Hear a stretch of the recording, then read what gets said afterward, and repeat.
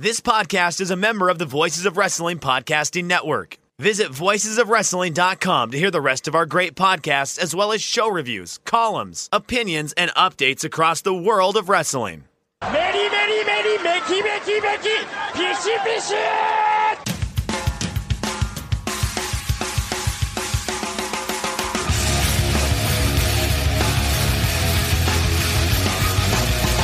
You are listening to the Voices of Wrestling podcast with your hosts, Joe Lanza. X out and go listen to some boring podcast where they're afraid of their own shadow. Okay? Don't listen to Joe Lanza, because Joe Lanza's not changing. And Rich Craich. Give me a name. Like who delivers this guy in a big spot? Joe, don't yell at me. I like in the big spot, who delivers better than this guy? Stop yelling at me. I agree. Welcome once again to the Voices of Wrestling Flagship podcast. I'm Rich Craich, alongside, as always, King of Banter, very good family man, Mr. Joe Lanza. Joe, what's happening?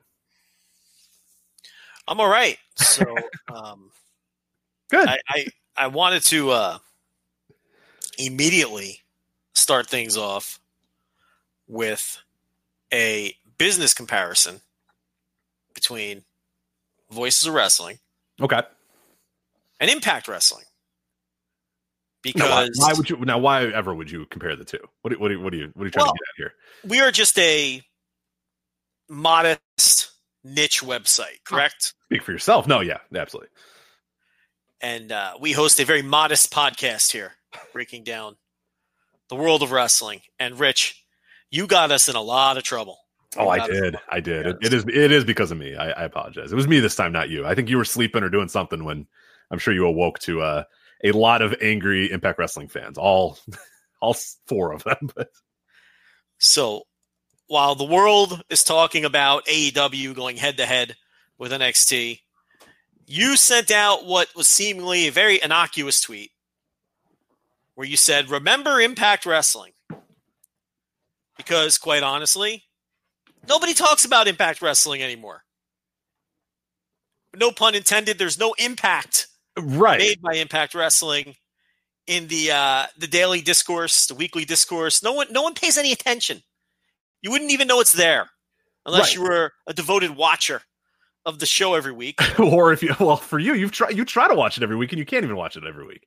You can't even watch it every week. Which, by the way, our mentions are now just completely filled with people telling us alternative methods to watch it, even though you have just said, I just want to turn on my TV and watch it, or I just want me to DVR to pick it up. We already have 6 people in our mentions saying, it's on Twitch, or hey, you can find it on this, or you can find it on that. But you try, and it's preempted by nothing. It's just not even showing.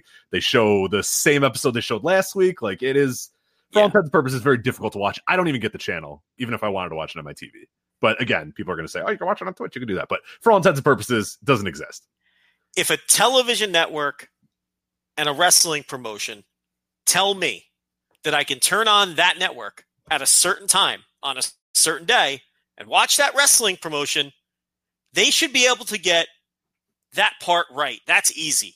I should be able to do as they're asking me to do as a consumer and turn on that channel at that designated time, watch the fucking show, right? Seems simple, yeah. It seems simple enough. I should not have to do extra work if they can't hold up that very simple end of the deal. Am I really that out of line? Should it really be on me as a consumer to find the alternative methods to watch the show? To go seek out Twitch or whatever other alternate method you want? And conversely, Rich, if you're a consumer and Impact tells you and Twitch tells you that you can watch Impact Wrestling on Twitch at a certain designated time every week or whatever the case may be, and they fuck it up, should it be on the consumer at that point to go, I can go find it on Pursuit? No. You're giving me options to consume your product. I'm choosing one of those options. You are the one not delivering. I'm not the one who's wrong here. But you're right. We will have these idiots telling us, you can go watch it on I don't want to watch it on Twitch. You're telling me I can watch it on Pursuit. So I'm turning on Pursuit, and it's not there. Okay? That's not even my point, but you got me fired up about that. But that's a separate discussion. Same thing with Ring of Honor. But you astutely pointed out, and this was correct, and it was no judgment on the quality of the promotion or the shows. Not at all. I like Impact. I'm planning on going to Bound for Glory this year. So we praise every pay-per-view they put on. But there's no question they're irrelevant right now. Nobody talks about them. They're like 19th in the pecking order in American wrestling promotions. Forget like worldwide. I mean, just nobody's paying any attention. They're irrelevant. And the Impact fans took massive offense to that. Which, okay. But one thing we were constantly hearing from these Impact fans was, well, I've never heard of you, Voices of Wrestling. You're irrelevant. To which I say, that's probably true. You may not have heard of me. A lot of the people I didn't want to call anybody out, but I was able to do a search, and those same people have argued with us a few times already. You know what? Maybe they forgot. That's fine. That's fair. I'm just saying that's fine. I don't expect. I don't want you to remember. Yeah, I don't expect Jason to remember arguing with us 2 years ago. Okay, it's fine. I get it. Listen, I don't expect common wrestling fan X to know who we are. We're a modest little site in our corner of the world. We do some nice podcast numbers, but it's not like we have millions of listeners, right? Just a tad under. But so, if you want to tell me that you've never heard of us and that we're relevant, and that we're not relevant and we're irrelevant, okay, all right. Maybe you hadn't heard of us until that day. I understand. But that doesn't change the fact that Impact is irrelevant in the wrestling scene right now. And I have a little head-to-head comparison for these people. Voices Wrestling, which I concede, is not the most relevant website in the world, and maybe you've never heard of it, and it's understandable if you haven't, versus Impact Wrestling. Rich, you correct me if I'm wrong. And also, this is public information, and people could look it up if they'd like. There's websites that'll do this. Our website, voicesofwrestling.com or New Japan Pro Wrestling Mecca.com or AEW Mecca.com. All of those will work. Right or wrong, Rich, we destroy ImpactWrestling.com in site hits by more than double. Is that correct? Or yeah, it's a bloodbath. That is not a company. When we were given some information about the Impact analytics and what they do web traffic wise, I was just stunned at like how low they were, how insane they were, which I get. Like, personally, I'm not going to go to impactwrestling.com or any official, I wouldn't go to really any official site to get news. You know what I mean? Like, even to sports wise, I don't go to whitesox.com to get news. I don't go to WWE.com to read WWE stuff unless we're going to laugh about the nicknames that they gave people or whatever. So I get that, but still the length and the distance at which we were compared to where they were was pretty staggering. So yes, that is indeed true. Forget the inside information that we have. People can get this information publicly, right? They can look up our rank versus Impact Wrestling. Right. They can go to Alexa rank and all that sort of stuff. Yeah. And I believe we're somewhere in the 100,000 mark, and they're somewhere in the 200,000 mark. I mean, we're crushing them. Would you agree, even though you don't go to official sites for your information, that a wrestling promotion that has existed on a national platform for 17 years, that their website should be doing better than our website? Yes, it should just at baseline do better than, our little niche website, yes. Right, okay. So that's one metric. There's many metrics. That's just one. Rich, did you know that Impact on Twitch has 600 subscribers? That's a fact, correct? I believe so, yes. Okay. I can get the exact number as of right, because they may have gotten a big uptick for old Cali Combat, which is going on right now as we're talking.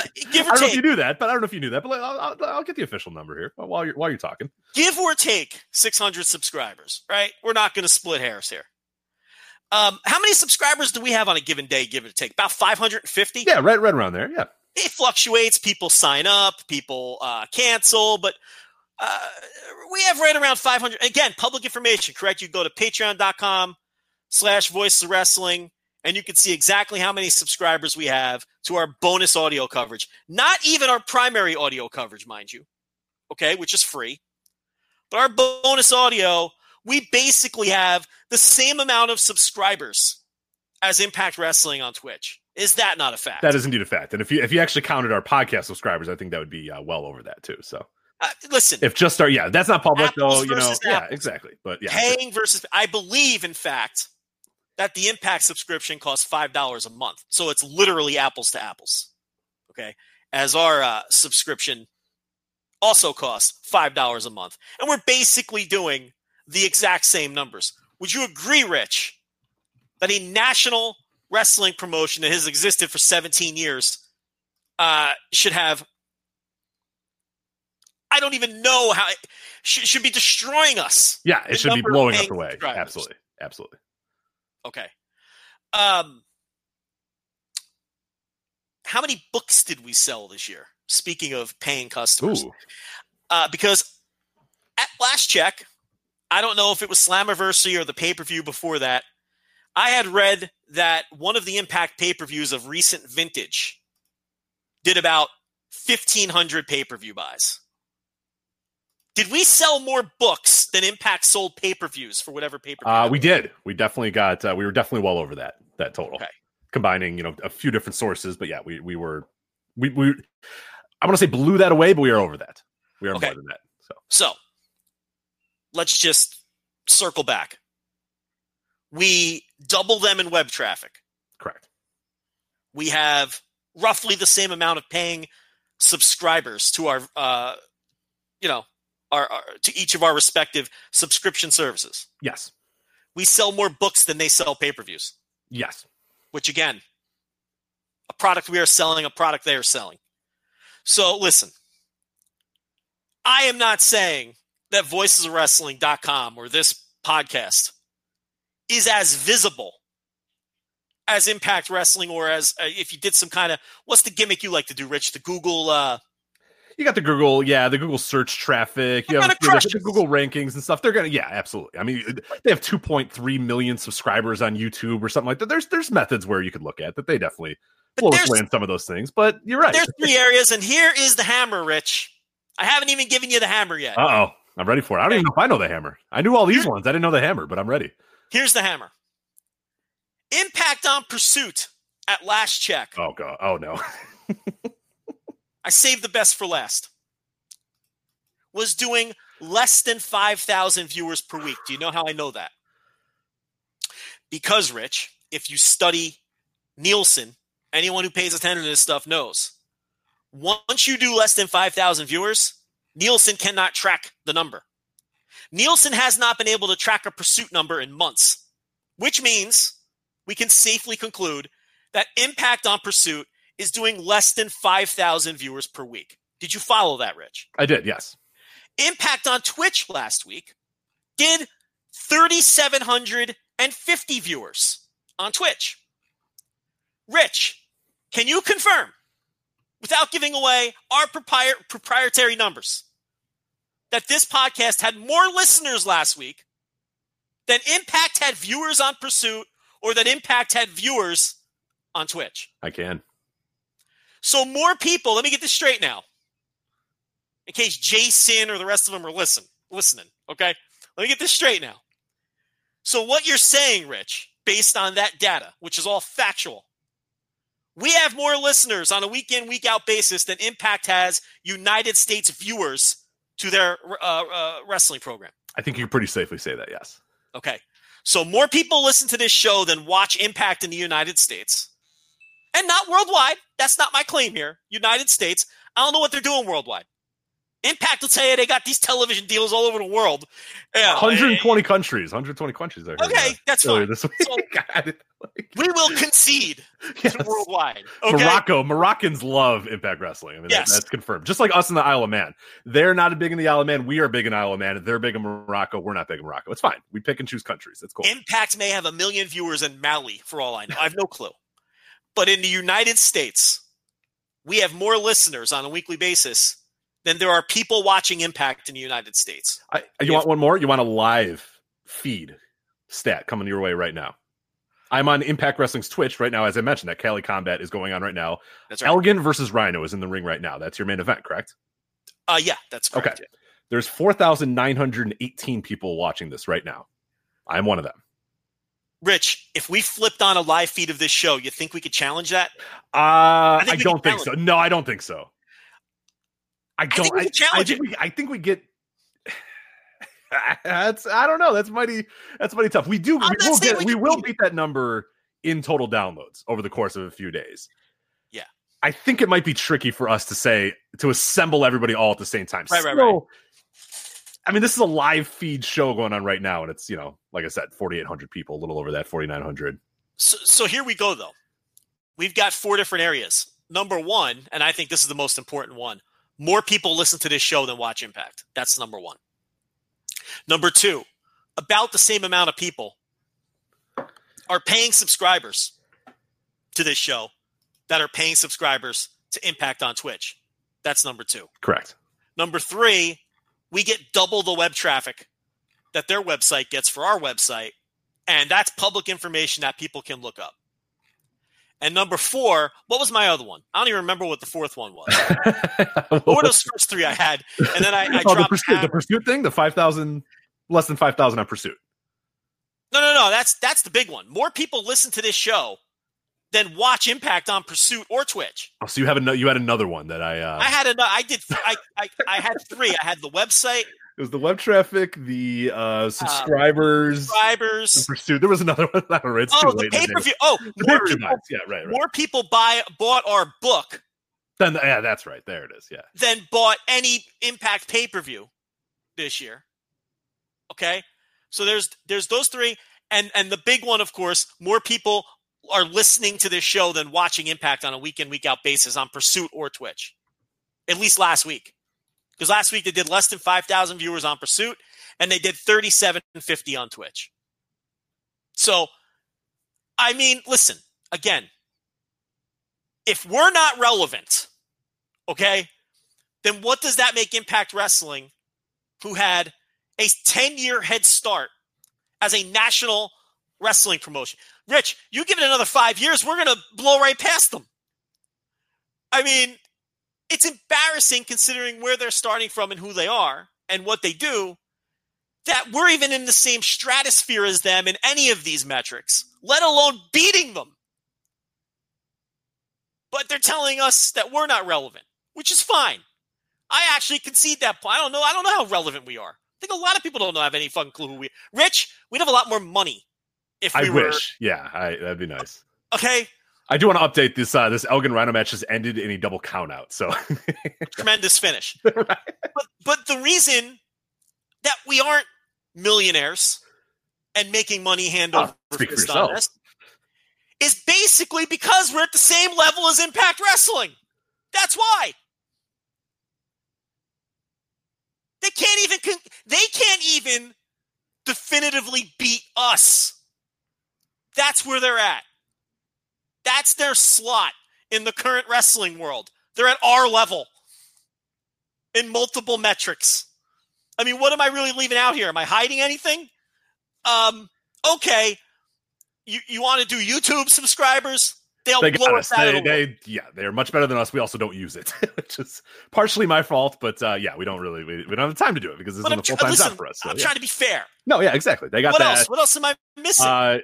Countries with TV deals, which apparently is 120, but I kind of dubious on that number. But they got us on that. We're either beating them or in the same neighborhood with everything else. And it's really, and I never really even would have thought of this or thought to make these comparisons until they invaded our Twitter mentions and, were shouting us down because you made a very innocuous comment that nobody is talking about Impact Wrestling right now, which they are not. The Q rating, that's your deal, right? I mean, I'm not a big Q rating, but you could use a Q rating. I don't know if that's publicly available information. Yeah, Google Trends is what I'll usually use. They'll probably beat us in Google Trends. That's probably not a competition. But I mean, your point was though, if you stack them up against AEW and NXT, exactly relevant. Right. I mean, that's and it's going to lead into our next topic about AEW. The point of that tweet was, and again, like I don't really love that it's the point. Like I don't want that to be the thing. Like I like Impact. Like I said, I'm going to Bound for Glory. We've talked about. I mean, Slammiversary last year was my favorite show of the year. I did a instant reaction show and just gushed over it and couldn't believe how incredible it was. This year's Slammiversary we talked about a few weeks ago and said how much we enjoyed it and we loved it and all that sort of stuff. It's nothing against Impact. It's just. They used to be that number 2. You know what I mean? 10 years ago, we're talking about, Impact versus WWE or Impact, themselves. And they are just, they're out of the, nobody talks about them. Nobody brings them up. You'll talk about times where like, you'll see something on an episode and you're like, no one's reacting about it. So it must not have been a big deal. Like, no, I mean, at least in our little bubble, which is a fairly large bubble at this point. We follow a lot of big accounts. We do all that sort of stuff. We try to, put our due diligence. We put our ear to the ground as much as we can. It is just gone. It's just not even there. And especially this week when it was announced at NXT, which again, we'll get to in a little bit, NXT moving to Wednesdays, AEW versus NXT, this sort of stuff back and forth. You didn't hear a drop in iota about Impact Wrestling in that entire day. Nobody was saying, well, how does this affect Impact? Or, hey, what about the visibility of Impact? Or, hey, what about nothing? Not a single word was said about them. And some people will argue as well that not a single word was said about Ring of Honor, which again is true. And it's not like two things can be bad at once. Like, this is the thing that we kept getting. Well, why aren't you ragging on a Ring of Honor too? Well, Ring of Honor, and we always said this at the time too, maybe a year or so ago, Ring of Honor was kind of your default number two, right? It was on enough channels. They were doing good attendance wise. They was okay. Like, they were your quote unquote number two. Impact took a step back, obviously, after many, many years of being the number two to WWE. Many, many years of being the number two. And being as close to a number two as we have had since WCW. Would you argue that at all? I mean, I think it's impossible to argue that. On prime time on Spike. I mean, yeah, they were, especially when they went up to Monday nights and they were going head to head, and it was the return of the Monday Night Wars, quote unquote, or whatever. And they got pummeled and they went back and they licked their wounds and that was it. But that's as close as we got to a number two. And then they fell back, and Ring of Honor kind of became the default number two. But we said this on the podcast as well, is that even though Ring of Honor was number two, the length of space between the number one and number two was insane, just ridiculous. Right. When Impact, when they went to Mondays, the space was big, it was huge, but it was the closest we had seen. Now you talk about this AEW thing, and now I think, would you argue that this, and we haven't seen, obviously we're going to see what the ratings are in the weeks when they come out and all sorts of stuff, but would you agree or maybe even dispute this point that they are as close or closer than Impact ever was to being, between 1 and 2? Than Ring of Honor was, or Impact was? Then Impact was. Ring of Honor's done. I was just saying Ring of Honor was there for a little while as the number two, but Impact they never was were doing. Yeah. I mean, Impact at their peak were doing millions of viewers. Like, what, about 2 million, right? Exactly. Shade. I don't know if AEW. I don't think they're going to be doing 2 million viewers on TNT. But they've already, proven to be much better ticket sellers than Impact ever was. I mean, that's not even close. It's not even close. And it helps that the number one has kind of fallen back a little bit as well. It's not the juggernaut it was a few years. So and that's really my point initially, was just like that Impact was at a point the closest number two we had seen since WCW went down, and effectively pretty much since WCW in 1999. By mid 1999, WCW is pretty much just getting their ass kicked and is in nowhere near, because and it's, again, WCW in 1999 better business than AEW is right now, and potentially will be better business than Impact was, but WWE was such a juggernaut that it was so far ahead that WCW was pretty far back. So essentially you could say that Impact, when they started the Monday Night Wars or whatever, the quote unquote Monday Night Wars or whatever, were as close as we had gotten since mid 1999 WCW, basically. Yeah. And now we're, less than a decade later, and they're off the map. Like you said, where would you put them on the pecking order? And we're going to talk about that a little bit later. Like, where do they go on the wrestling pecking order right now? They're not number two. We know that. We know who number two is. Number one's not in any doubt. I guess number three, but they're not even close to number three. That's what I'm saying. Like, they're not that either. They don't sell as many tickets as New Japan, and I'm sure that New Japan on Access is doing more TV viewers than Impact is, because literally no one watches Impact. We just went over it. So they'd be behind New Japan in this country. They'd definitely be behind WWE and AEW. They'd be firmly behind Ring of Honor, even with Ring of Honor's struggles. Right.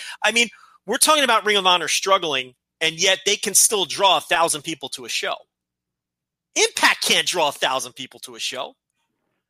What are their pay-per-views doing? Sub 1,000, right? Or maybe right around. Did they do right around 1,000? I thought it was right around. I thought it was right around. I don't have the data in front of me, but I think it was right around. Okay, right around 1,000. Yeah, I don't know it either. But the point here is, Ring of Honor can tour and do 3 shows and do 400, 750, and 1,000 still, even with their struggles. Impact can't do that. Impact doesn't even run shows. They have indie shows run shows, and they slap the Impact name on them for these Twitch deals and everything else. They don't even run their own shows, except the only shows they run with paying customers are their pay-per-views. And the other shows are deals they have with various indies across, Canada and the United States. So they're firmly behind Ring of Honor. More people are watching Ring of Honor on TV than Impact. Not even close. There's probably more people watching Ring of Honor in singular markets than are watching Impact in the whole country. Because no one is watching Impact. The numbers are minuscule. They're just tiny. So yeah, I would put them behind all of those I'd put them behind MLW. What did the MLW episode? How many YouTube views did MLW do for their show 2 weeks ago? Pick a show where everyone has seen it. It's not going to add any numbers from here on out. Don't pick the most recent one. Maybe people are still getting around to it.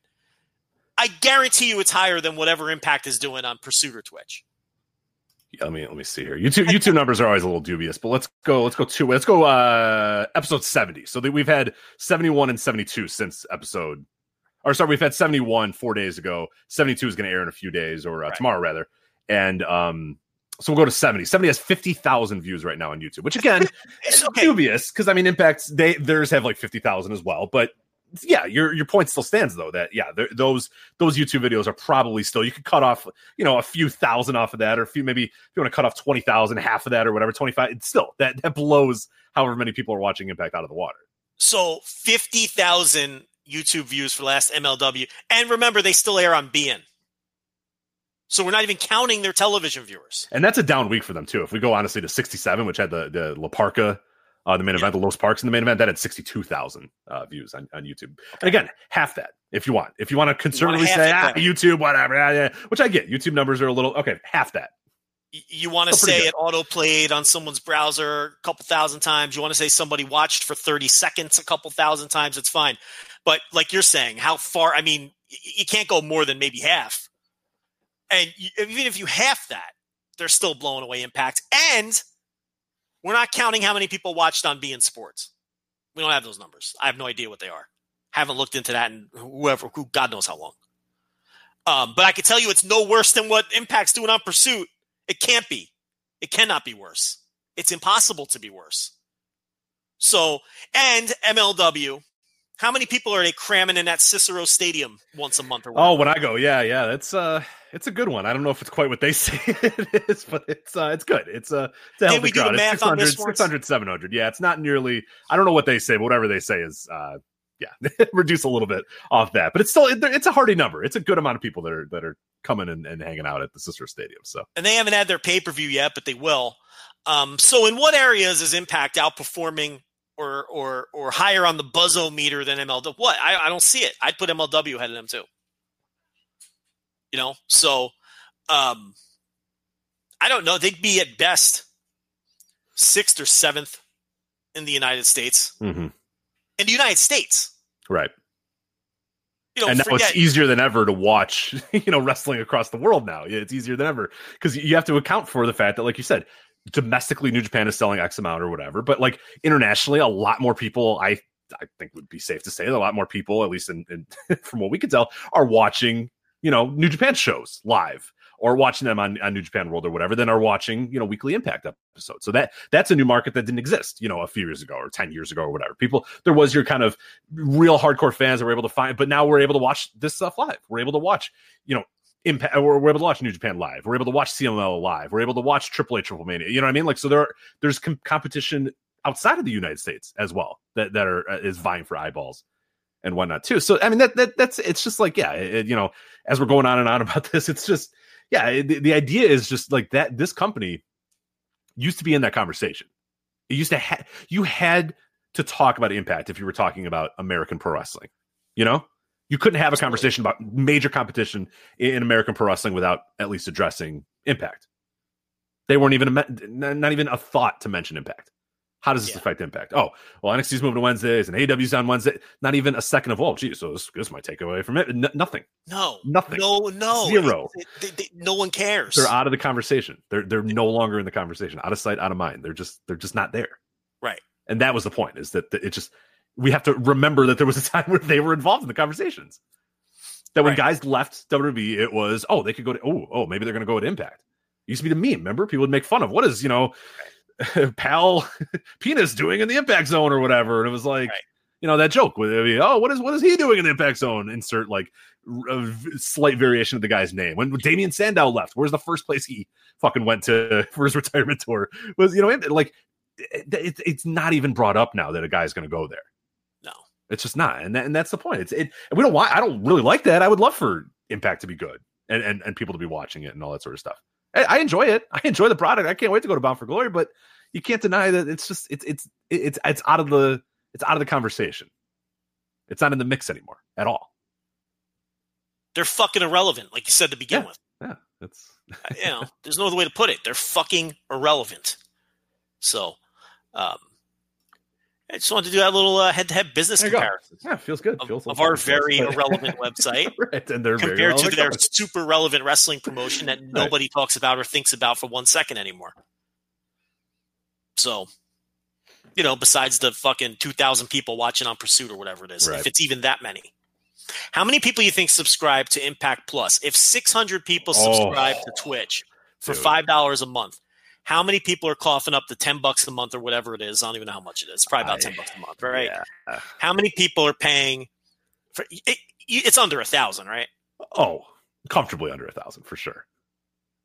It's probably in the same neighborhood as the Twitch subscribe. What do the Twitch subscribers get that you don't get if you watch it for free? Yeah, I'm not positive. Yeah, I actually don't know that. I'm not a subscriber. Believe it or not. Do you know why you don't know that? Nobody talks about it. Because Impact is irrelevant and nobody cares. That's why you don't know that. That's why you run a wrestling website and do a catch-all wrestling. Rich, today we are going to talk about AEW, WWE, Big Japan, DDT, 01, AAW, Evolve, okay? We do a podcast that talks about all of these promotions, and you don't know what you get for your Twitch subscription because no one fucking cares, and Impact is irrelevant. That's why. If Impact was relevant and people cared, we'd be on top of this, and we would know. We would know how much their Impact Plus subscription costs. How much does the network cost, Rich? $9.99. Why do you know that? Because it's fucking relevant. Right. Okay. Japan World, 999 yen. They made it easy, to be fair, but yeah. Yeah. So it's all of these things speak to that point. It's not like we're two people who don't pay attention. We pay attention more than 99.9% of fucking wrestling fans. We pay attention to everything. And we don't know the answers to these questions. But Impact Plus, I would be willing to wager they have less than 1,000 subscribers. Look, here's the thing. Even if they have like 1,200 subscribers, Rich, shouldn't a national wrestling promotion that has existed for 17 years be destroying our subscription numbers by a much wider margin than that? Absolutely, for sure. I mean, and I'm not even positive they're beating us on Impact. I forgot about Impact Plus because I don't have those numbers. We could probably get them. But, I mean, let's try to get them. Let's see if we can get them before the end of this podcast. All right, yeah, let's see if we can. You know where to go. Oh, yeah. I want to know how many subscribers Impact Plus has. That's what they call their service, right? Correct. Indeed. Yes. That's the streaming over the top, on demand, whatever you want to call it. Yeah. That's yes. You can watch Explosion on there, Rich, for free. Did you know that?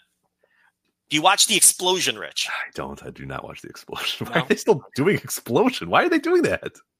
Are they really still doing Explosion? I think so. Oh, I don't know if that's true. Is that true? Who does our Explosion reviews? We don't have anybody on it right now. But do you know why?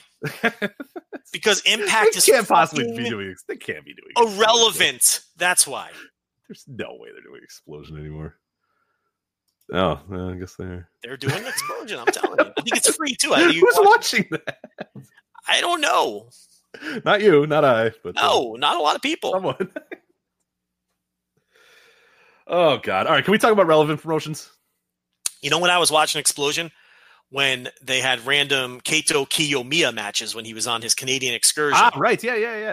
Okay. And of course, okay. Oh, yeah. Okay, so they are still. Yeah, I do remember those. Of course, he was working Explosion because far be it from them to. You can't find a spot for him on the. No, you couldn't find a spot for Okada. Which means he's going to be the biggest star in wrestling. Yeah, now he's been the world champion in Noah for the last. Right. Guaranteed the next 5 years he's going to be a huge star if they couldn't find TV time for him. That's usually how it. How it works out. That was my favorite thing ever. Is this is many years ago. It's throwback to the old TNA Mecha days when I think Okada in an interview, they were talking about the Rainmaker character and how he developed it. And he said, I was really bored at Impact because they never did anything with me. And I started thinking about this Rainmaker character. And that's how I started, thinking and becoming the Rainmaker. And then TNA Mecca goes, TNA is the reason Okada became the Rainmaker. Yes. I was like, I like their attitude. You know what I mean? To turn that into a positive takes that's more than I can do. I can't twist my brain in those sort of ways. But their idea was that TNA is responsible for the Rainmaker character because Okada was sitting there flicking pencils at a ceiling and decided, why don't I just say I'm rich or something? Yeah, Rainmaker, whatever. And came back to New Japan, and that was his character, and they took credit for that because he was so ungodly bored sitting backstage, not doing anything, which is patently false. And the other thing, which is funny, is Okada will never bury Impact publicly, like ever. He just won't. He won't do it. Like, he always gives a diplomatic answer. He says he enjoyed his time. He said he liked watching Sting. He'll always say those things. And Rich, we know for a fact from talking to people that he buries the fuck out of Impact behind the scenes, and he is one of the major reasons that New Japan refuses to do business with them to this day. We know that from talking to people in New Japan. So it's like, you think that he's just this mild-mannered guy who went with the flow and everything, but he's still annoyed with how things went down there. And now because now he's, one of the biggest stars in the world, it's now affecting business dealings that Impact could or could not be doing. Because Don right. Cal's been trying to do business with New Japan since he got God, there. yes, of course. And they just won't play ball with him. And yeah, even though it's a new regime and anything, he just doesn't. It's just in his head. It's Impact, it's TNA. Nah, fuck those guys. That's right. No, fuck those guys. Yeah. So that's good. There was also there was an image going around, I think a few days ago, or maybe last week. It was Alex Shelley, the Young Bucks, and Okada at like an amusement park. I think they were Universal Studios walking around or whatever. And I'd always heard, and I know the Bucks always say this too, that they're like really good friends with Okada. Like, Okada loves those guys. Like, that's why he worked all in. Like, he just loves those. He wants to work with those guys. He wants to hang with those guys. He likes wearing the Young Bucks gear. He likes hanging out with them. Like, there's just all this stuff that he loves them. And a big reason why they became friends is because they were all in Impact, not doing anything together. So they would like go and fuck around roller coasters and walk around Universal Studios because they weren't booked on the show because you had Kevin Nash, doing whatever the fuck he was doing with the Nasty Boys or whatever. And you had the Young Bucks and Okada just like, all right, well, you want to go ride the rides? Let's go ride the rides. They became friends. And like, now they're still to this day really good friends. So it's just, it's an incredible. That picture you're talking about was taken on a day when none of them were booked. Right. I think it was a pay-per-view day, if I remember correctly. They're just like, or a taping or something. And so they all just went like that. And then they hung out in the fucking amusement park. And those guys befriended and took Okada under their wing when Okada was nothing. And he was nobody, and he remembered that. And now, and then he did that, it all came back, for all in, when he worked their show, and he didn't have to do that. He's fucking Kazuchika Okada. You know what I mean? He do whatever the fuck he want. He didn't have to work that show. But, it goes to show, you're nice to people, even when they're nobody, just to be nice, just to be a decent person. And, it comes back and pays off in the end. But, maybe one day, Rich, Impact can match our numbers. Maybe. Hopefully. They just got to keep trying. You know what I mean? It's a grind. It's a grind to get there. You got to always, people ask me, Rich, how are you so successful? First off, I'm like, yes. I drive to work. I drive an hour to work. I work 8 hours. And I drive an hour back. And then I eat a Hot Pocket. And then I do this podcast. Like, I am not successful at all. If I'm successful, I wouldn't be doing that. I wouldn't be eating a Hot Pocket while I'm getting on recording with you to do this stupid podcast. That is far from success. But people always say that, and I always go, you know what I mean? Like, there's a lot of years. I'm like, we're not successful. First off, like in my mind, we're nowhere near successful. I'm successful when I can tell my boss to go fuck himself, and that's right. Go, walk out of bed and sit down here and talk wrestling all day. That's when I'm successful. Right. I'm not there yet, and I actually don't mind my boss, but if I'm making enough money here, I'll mind him and I'll tell him to go fuck himself. But so I tell him A, not successful, and then B, to get to wherever we're at Impact levels. Years of just grinding, man. I was like, dude, we did this podcast for 3 years. We're like 10 people listened.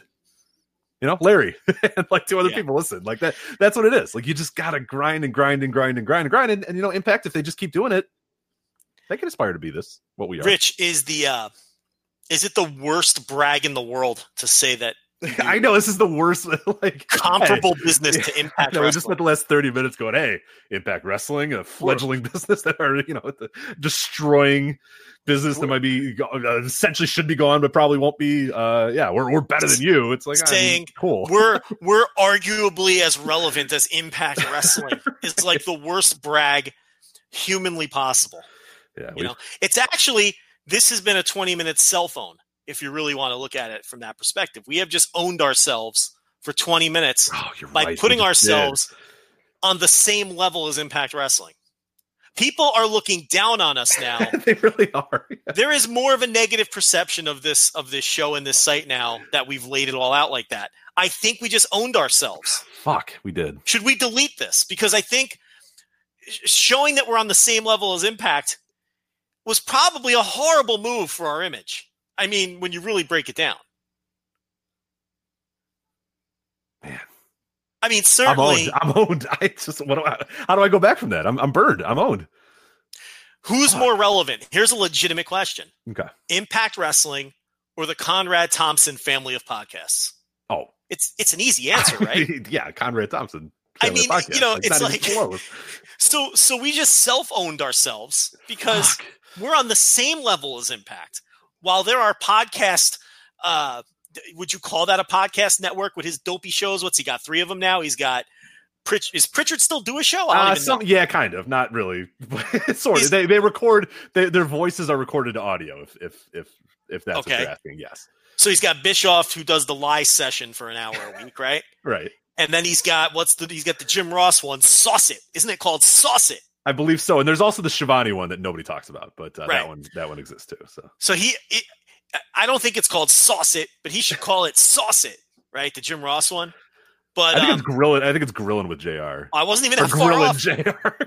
I was trying to make a joke. I like it. That's pretty good. I was kidding, but it really is have a dopey food name. It's Grillin' JR. Grillin' JR. Yeah. Grillin' JR. Okay, but his shows are dwarfing the again, no pun intended, impact of Impact Wrestling. They make much more of a dent in the national wrestling conversation and in just pure like business. I mean, those shows they're all hired to be like the leading. Like eventually, over time, they all get hired to become like gigantic roles on. Eric Bischoff obviously in charge of SmackDown. Bruce Pritchard, Vince's right hand man right now, and then Tony Schiavone now hired by AEW, which I'm sure we'll talk about. But in terms of downloads, those shows crush it. And, they're making money hand over fist. And we didn't even mention, Rich, that for our little irrelevant I've never heard of you website, what these people probably didn't even realize is that our Impact reviewer was hired by Impact Wrestling. So we aren't even irrelevant to Impact. Like, Impact knows we're relevant to Impact Wrestling themselves. Yet, it's, I don't know. If we're done self-owning ourselves, I think we are, man. I'm real burned. So let's get to relevant wrestling promotions here. This is we can't guarantee it's gonna be a 3-hour show because we're a little light on topics, as evidence by the 40 minutes self-own really that we 40 just minutes? did. I think it was. Yeah, that was a hell of a cell phone there, but we got some fun stuff ahead of you. Oh my god, that was over 40 minutes. Yeah. Of comparing our metrics to Impact's metrics. Not the best audio we've ever done, but hey, you know what? You win some, you lose some. Sometimes you beat Impact, sometimes you're on the same level. People are going to love that segment. Are you kidding me? I know they definitely will. But we got to talk about NXT moving to Wednesdays, the Wednesday Night Wars. I can't believe we didn't lead off with that, but we'll get to that. We are going to do two bouncing around segments here, bouncing around Japan and bouncing around the Indies, because there was not a whole lot going on this week. We're actually able to catch up on some old matches, watch some other stuff. There's some big indie shows going on this weekend and next weekend, so we're going to talk about that. But we have to start off first with this news, which thank God we record today, which is obviously a little bit late. Oh, go ahead. Yeah, go ahead. There's no ad read, huh? No ad read this week. But... Oh, well, because, Audio Boom out there working hard as usual. So I'm here working for free. What do we got up here? All right. We are going to talk about Jon Moxley here. This is a tweet that came out 5 hours ago after we're recording this, a little bit earlier in the day on Friday. It's at Jon Moxley on Twitter. It says, I'm absolutely gutted to have to deliver this news, but I'd rather it come directly from me. In a nightmare scenario, a serious case of MRSA has returned in my elbow. The timing couldn't be worse. In this circumstance, I am forced to pull out of the fight 831 versus Omega at All Out. He said fight, Joe. Oh, so Matt Stryker's his ghostwriter. Yeah, I fucking love it. But I like fight. I don't mind fight. You don't like fight? I don't mind referring to a match as a fight, but I hate Matt Stryker calling wrestlers fighters over and over and over. I'm with you. Okay, all right. So this is weird. This is a weird distinction. I am 100% with you. Yeah. I like Moxley calling it a fight, but if he called himself a fighter, I'd get annoyed. Yeah, you're a wrestler. And Matt Stryker wants to make that happen so badly, and he's still the only one doing it. It's not happening. Like, his broadcast partners won't even do it. Like, the guys he's working with won't do it with him. It's not going to happen, Matt. It's not going to happen. But yeah, I don't mind calling a match a fight. I have no problem with that. A few other tweets here. I apologize to all involved, most importantly the fans. I'm incredibly frustrated and pissed off. I'll have surgery this week to remove the bursa sac in my elbow and be done with it for good. Should be a quick recovery, so I will 100% be for AEW Wednesday nights on TNT. Still, I expect All Out to be an amazing pay-per-view and hope all the fans out there are looking for an alternative tune in. You'll be blown away by AEW and be excited to be a wrestling fan. I'm looking forward to watching as a fan myself. And then he said, "This fucking sucks," which is his final tweet that he put there. But the big news there, Jon Moxley out of All Out, so his match with Kenny Omega is canceled. It is over. Jon Moxley is out, and we were going nuts and speculating, oh my God, what's going to happen? Do you put Omega in the main event? What do you do with Omega? Not more than maybe 5 minutes later, Kenny Omega sends a tweet out. This is amazing to follow in real time. Kenny Omega sends a tweet out. I think it's something to the effect of stay tuned, or, keep an eye out, or, keep your ear to the ground, something like that. I forget what it was. I'm not going to punch it up. It doesn't matter.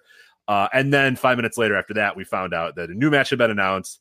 Joe, Pac versus Omega is our new match for All Out. We're going to talk about that in a sec. But first off, the Moxley news. Disappointed that you don't get Moxley Omega. And then eventually, when we get to it, what do you think of Pac versus Omega as the replacement? Which, I mean, come on. That's a pretty damn good replacement. But let's start with Mox first. We'll go over the injury first and then talk about the replacement. Well, I mean, what are you going to do? Injuries happen. They're unavoidable. They're going to happen. The timing was awful. I know that Dave Meltzer reported in his daily update that he picked up the infection in New Japan and then worked the NEW show with the infection. What wasn't specified there, and what I don't know yet, and maybe by the time some people listen to this, it'll become clear, is whether he knew he had the infection when he worked the NEW show, or he didn't find out about the infection until afterwards. I would suspect it's the latter, but who knows? But I mean, look, these things are going to happen. I mean, injuries are part of the game, and they're unavoidable. And it was very unfortunate timing. But about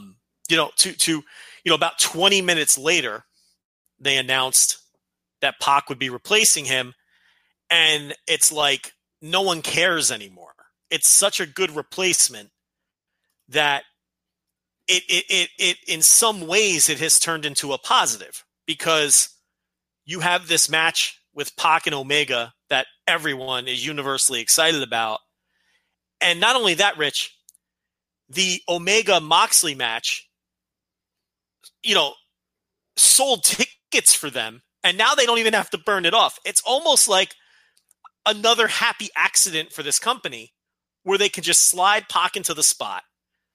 They're still making people happy with a pay-per-view caliber main event or semi-main event, whatever you want to call it, match, right? And they can come back later and do Omega Moxley again and use that, match to draw money again, because they're not burning it off now. So it actually all worked out for them. In a non-nefarious way, they sold a bunch of tickets to a match that isn't going to happen, that they can now save up and do again later. And the replacement has, been universally praised. I mean, you go on social media now after the announcement that Pac has replaced Moxley, and it's like the tone is just it's a celebratory. It's joyous. People are thrilled. No one is upset anymore, and they lost one half of what, in my opinion, was the money drawing match of the show. Would you agree?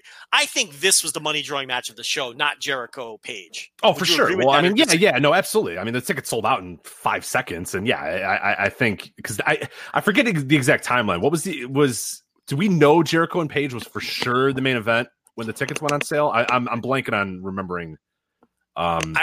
I don't know exactly how that went down, but regardless, yeah, that was a match that they made ahead of time and put on the banners and all that sort of stuff. That was the special attraction match. The main event title match, that's going to be important, but this was the special attraction match for sure. Look, Jericho Page will probably go on last. I get it, and I know it's a world title match, but to me, it's the third biggest match on the show based on the builds. To me, it feels like I feel like Cody and Shawn Spears is a hotter match than that too. What do you think of that? Oh, 100% agree. Yeah, no doubt. So, but you'd think now the tone would be super negative based on the fact that they lost Moxley, but it's not. This almost has given new energy to the show, and that's kind of amazing when you think about it. And now you have the Omega Moxley match in your back pocket. You can headline another pay-per-view with it. You can do it. I've seen some people say you can do it on TV. I don't know if I'd do that. I think I would save it to sell more tickets if it were me. I understand they're in a war on Wednesday nights and they need to pop a number. I get that. Okay, so it's not like I'm totally against the idea of Moxley Omega right out of the gate, week 1 or week 2 on your TV. Maybe you do it week 2 and build it up week 1. But I don't know. To me, I might use it to sell some more. Who knows? I think there's arguments that can go either way. The point is now you still have that match in your back pocket. Right. So kind of like Cody with the accidental blood with the chair shot, which actually worked in their favor. This is kind of like something that went badly for them, which is actually, to me, working in their favor. As far as the Mox news, so we'll kind of circle back on that. Obviously, Pac and Omega speaks for itself.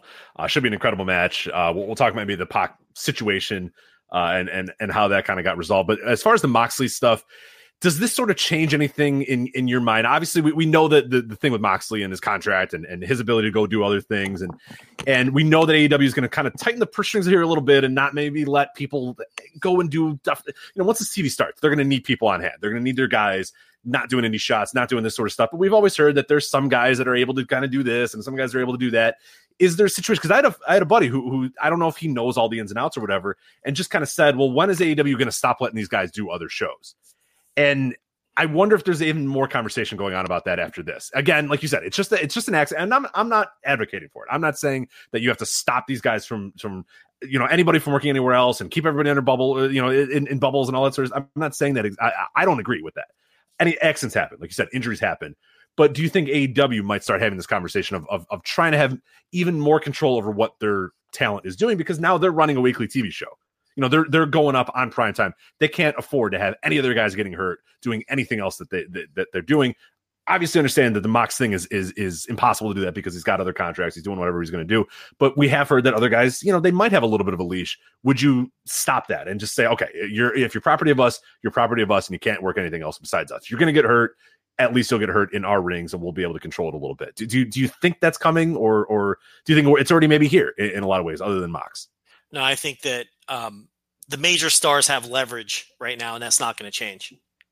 I mean, if AEW had their way, nobody would be working anywhere else ever again. I'm sure that would be the case if they had their way about it. That's what WWE does, right? But it's like they're a startup, and these major stars, your Chris Jericho's and your Jon Moxley's, they've got the leverage. So if those guys want it worked into their deals, and Omega too, those three that we know of, okay, if they want it worked into their deals that they can work New Japan, they're going to get it because they have the leverage in that scenario. If you're some random mid-carder or, they're probably going to put the clamps down. We've heard, what was the date? October 1st, the last date? That was it. That was the drop dead date. Do you think that maybe gets pushed up even a little bit more? Or can probably you not do that? Because I'm sure you just can't. I mean, all of those guys are booked places, and it's going to be a real bad look if you pull them all off of the shows. And I don't know if I would do that. Look, it's guys are going to get hurt. Mm-hmm. You know what I mean? It's and again, like I agree with your stance. Like that, it's just going to happen. Like this shit is just going to happen sometimes, and it's okay. Like protecting all these guys and not letting them work everywhere is. But I get it. If I'm a big company, if I'm AEW, I'm running weekly TV. Like I'd be annoyed. It's the same thing of like if you're a professional sports team, I don't want my guys in the offseason fucking around and playing basketball or whatever and getting hurt. I'm like, no, if you're going to get hurt, riding motorcycles, get hurt on our time. You know what I mean? Like get hurt where we can sort of know that okay, fuck, that was our fault. Because it's just less frustrating in some ways. You know what I mean? Like if a guy tears his ACL on your practice field, at least it feels a little bit better than, wait, what were you doing? You were playing sand volleyball? Like, what the fuck? Like, why are you doing that? Like, don't do that. Whereas but it's the same injury. This shit happens no matter what, whether it's on a practice field or playing sand volleyball with your buddies. But it's like, it still feels different. You know what I mean? And I wonder if that becomes something that they kind of have a conversation about. But like you said, they don't really have that leverage yet to do that. No, they don't. And maybe eventually they will, but at the time that they were locking these guys up, they didn't. And, they just needed to collect major stars, and they had to get them in the fold any way they could. And if that meant making concessions, like, okay. And here's the other thing too. It's always New Japan, right? Because they're still trying to leave that door open as well. So it's kind of like you have to, it isn't just a leverage play from the talent. It's also a business play from AEW to, the next time they're sitting at the table with New Japan, they're able to say, okay, well, we had no problem letting Moxley work in the G1. We had no problem with this guy coming in for Wrestle Kingdom. We have no problem with Chris Jericho coming in for that. It's sort of a good faith sort of ploy for the next time they're at the table too. So there's that factor that factors into. It's not like they're giving these guys, carte blanche to go work for, whoever the fuck. I can't even think of another company that would be relevant enough to where, you would allow that. So there's that factor too. But I do think if they had their way, nobody would be working anywhere except for promotions that they're affiliated with, like your AAA. I mean, that one makes sense because, they're in business together. But yeah, with the major stars, maybe at some point they'll reach a point where they will have some leverage as a company to where they can tell guys, no, look, you're exclusive or you can piss off, but they're not there yet. All right, so now let's get back to this Pac Omega thing. So Moxley's done, unfortunately. It looks like, and for people that don't know, the injury, if things don't go wrong, like he said, if he gets the surgery, he gets the antibiotics, all that sort of stuff, it should be good to go in a few weeks. So he should hopefully be back for TV. Because I would hate to see him out for a prolonged amount of time, and it doesn't look like that's the case. What you can do to make it worse is wrestle on it and not take care of it. That's the CM Punk trial was all about that. If you go back and listen to the podcast, This is what he was going with, and the WWE doctors didn't. Hey, just take the Z-Pack or whatever. It's like that's not gonna, maybe I should stop wrestling, and it's bad for everybody. You don't want a guy with more. So it's the best thing in the world to do that. The only issue though, and the one thing I'm really pissed about too, not only just all out. But I think he's out of Bloodsport too, which stinks because Moxley would have been just awesome in Bloodsport. So yeah, fuck, we're gonna have to wait another time for that. But I guess that door's potentially still open down the line. But probably not. That's probably going to close. That's what I mean. That's another one. If this is a firm date for working indies, then that's it. Damn it. And at that point, it's just going to be those three major stars that we know of who have the New Japan clauses in the contract. Right, exactly. So, okay. That's it for Moxley. Hopefully should be back by TV. But let's talk about this replacement here with Pac and Omega, and most specifically Pac. We had heard for months and months and months. It was creative. It was Visa. It was creative. It was Visa. It was creative. It was Visa. Joe, what was it? How the hell is he back? What is going on? How is he showing up in Chicago in a week? Well, I mean, if you just think about it critically with a modicum of common sense. I'm on Twitter. I can't. No. But I mean, here's the thing. Scream. If it wasn't a visa issue, why did he not work anywhere in the United States? You see what I'm saying? Like, okay, if it was a booking issue, like they presented it, right? Why didn't he take any other high-profile bookings in the U.S. that would have paid him a shit ton of money? Exactly. Somebody would say, come to America him? and beat my guy. I don't give a shit because you're coming to our town and selling tickets. So what you're going to do is you're going to do a meet and greet. You're going to make a shit ton of money. You're going to come to my town and you're going to beat my guy because I don't give a shit because you're coming in and selling tickets. Why would he not do that? No, he's going to work Riptide against Cara Noir for $150 instead. Like just he's going to not come to WrestleMania weekend and sign shit tons of autographs and sell a shit ton of shirts. No, exactly. He's going to go to Riptide. Yeah, he's going to work beer halls in the UK. Yeah, that's much better. So it's very clearly a visa issue, which has now cleared up. Now I know the timing looks odd because he just dropped the Dreamgate title and all of that, and it's like, but United States promoters would have booked him, and they would, like you said, they would have just booked him to win matches. It's like, I'm sure if he didn't want to take a fall, they would have just said, all right, cool, beat this guy. That is not going to be a no-go from every single wrestling promoter in America. If this guy's not going to do the job, then frankly, we're just not going to book him. Talk to your local wrestling promoter. I think he's okay if Pac comes in and beats his guy. Like, there's maybe a few companies that didn't want to do it, or there's maybe AEW didn't want to, whatever. Like, I buy that. If you want to say that AEW didn't want, to have him beat him or whatever, that's fine. But like, insert local indie promotion A or insert super indie B or whatever is probably totally fine with Pac coming in and being their guy. They don't care. Well, you saw the template everywhere in Europe. You'd put him in a 3-way, or you just book him to win, or, you do a fucking DQ. I mean, they would have found a way, and they would have booked the guy. And remember, people tried to book him for WrestleMania weekend, and he had to be pulled off of all of those shows too. So, and it wasn't because fucking Pancakes and Pile Driver said, well, you won't do business, sir? Well, then you stay away from our show. Right. You want to beat Sami Callihan on our show? Forget it. You can go. Yeah, it was Rich Swann, I think, was the opponent, wasn't it? Right. I'm sure Swann. Yeah, I'm sure Swann's like, nah, man, no. He probably lost 40 times this year alone. But no, so it's like, it was very clearly a visa issue if you just use a modicum of common sense. But it's cleared up now, and I see speculation. Are they using it? Or are they using a tourist visa? Or are they using, did they pull some different kind of look, it doesn't matter at this point. The point is now he's in, and now we can get going full steam ahead with Pac and AEW because, number one, the visa issue is cleared up, and number two, he doesn't have the Dream Gate title precluding him from dropping matches. So both of those things, this is just full on now. You can just use the guy however you wish. You can book him on your shows. And look, he's a major star who brings a ton to the table and is another name to add to their main event mix. And I forgot about this, not to interrupt you, but I was looking at Rich Swann's year. I forgot that US versus the World, he lost to Jiro. So yes, Jiro he'll lose to. Were you at that show? The JOB to Pac, though. No. Were you at that show? I was, yeah.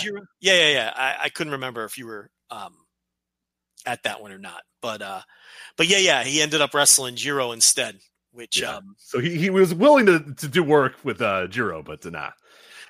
Right. I mean, I was obviously being facetious there, but it's like exactly. No, I know. He's lost he lost to Tony Deppen this year. I lost to Anthony Green. He lost to Marcus Lewis. Swann is not the guy. So again, just use your brain for half a second. Yeah, and these random WrestleMania weekend promotions where you're not screwing up our booking plans, sir. You can just stay in fucking Ireland or wherever. Where's he from? It's Irish, right? I don't know. I actually don't. We should know that, shouldn't we? Pac is from Ireland. Yeah, he's Irish. No, he's from Wales, right? Wales. That's right. Yeah, he's Welsh. All of Europe's mad at us now because they're very upset. Yeah, I don't know any of the differences. So yeah, at least he's not a Scot. No, you don't want to. I'm going to bury the Scots. Why not? We just buried Andrew Sinclair's home promotion, Impact Wrestling. He's a Scot. Is he a Scot? He is a Scot. Yeah. Fire him. Very good man. Oh, come on. No, So he's Welsh, right? Is that why his accent is so awful? The Welsh people have awful accents. I'm not going to. Yes. I may as well just do a sweeping. Yeah, I was going to say, go ahead. I'm going to stay out of this one. You know who I won't bury? The Isle of Man. I'm not going to bury the Isle of Man. I mean, we know the number one resident of Isle of Man is our number one fan, and this is the number one podcast in the Isle of Man. Exactly. We've got that data confirmed. So, fuck you, Serial. It's all about the Voices of Wrestling flagship. So what are we talking about here? Pac. Yeah, so now it's like you could do whatever you want with him. You can get him in the country.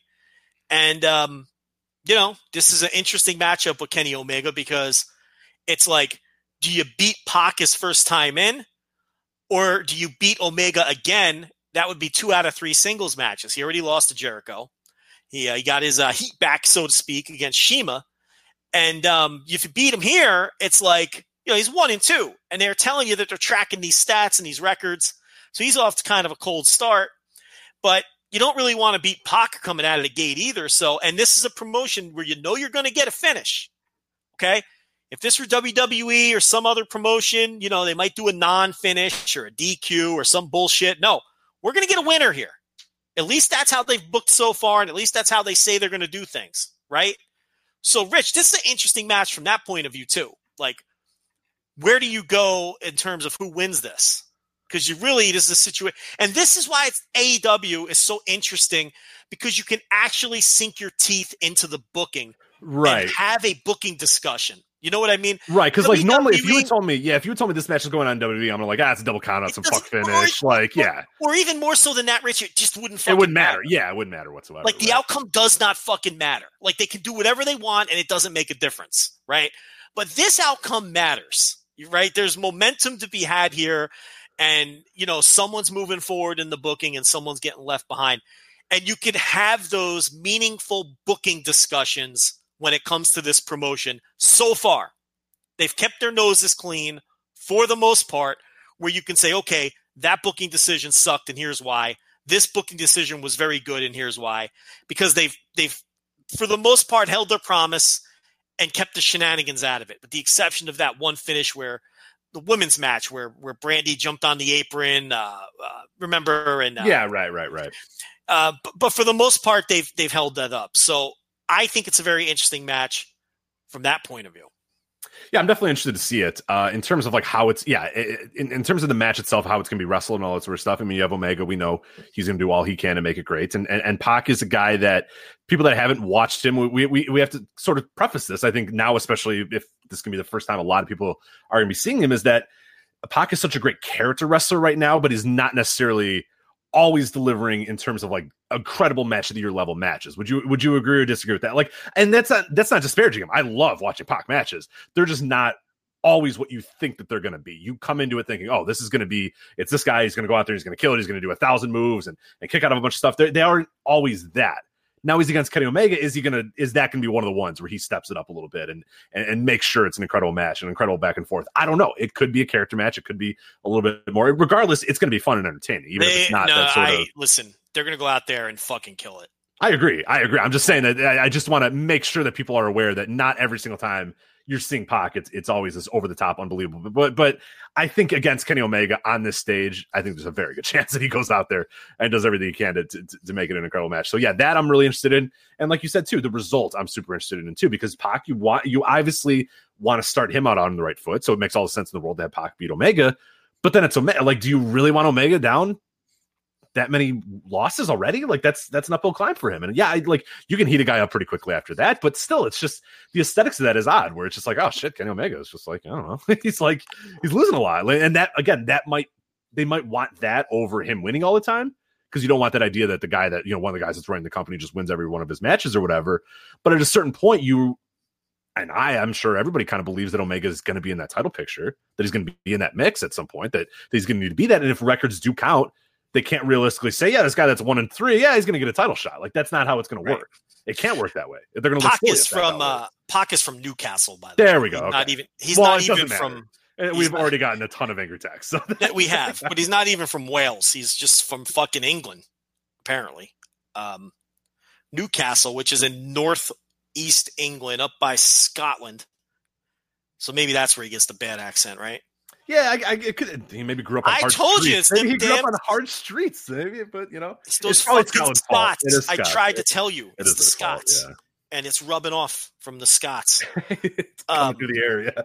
All right. So, anything else on Pac versus Omega? No, I don't think so. Didn't Pac have that gruesome hole in his leg a couple weeks ago? Like that's gonna. Did you see that or no? I don't think I did. No, I don't think I did. He got a giant literal hole in his inside of his thigh, and I guess that's healed enough to where he can wrestle. But it looked really fucking disgusting. On this. Do I want to click on this? I don't think I want to click on this, but I'm going to click on it anyway. All right. Ooh, a nasty injury. Wish I had looked at that. That is eek. Yeah, that was August 3rd, but that'll heal up. You know what I mean? Yeah, it'll be all right. Put a little ointment on there. Get in there.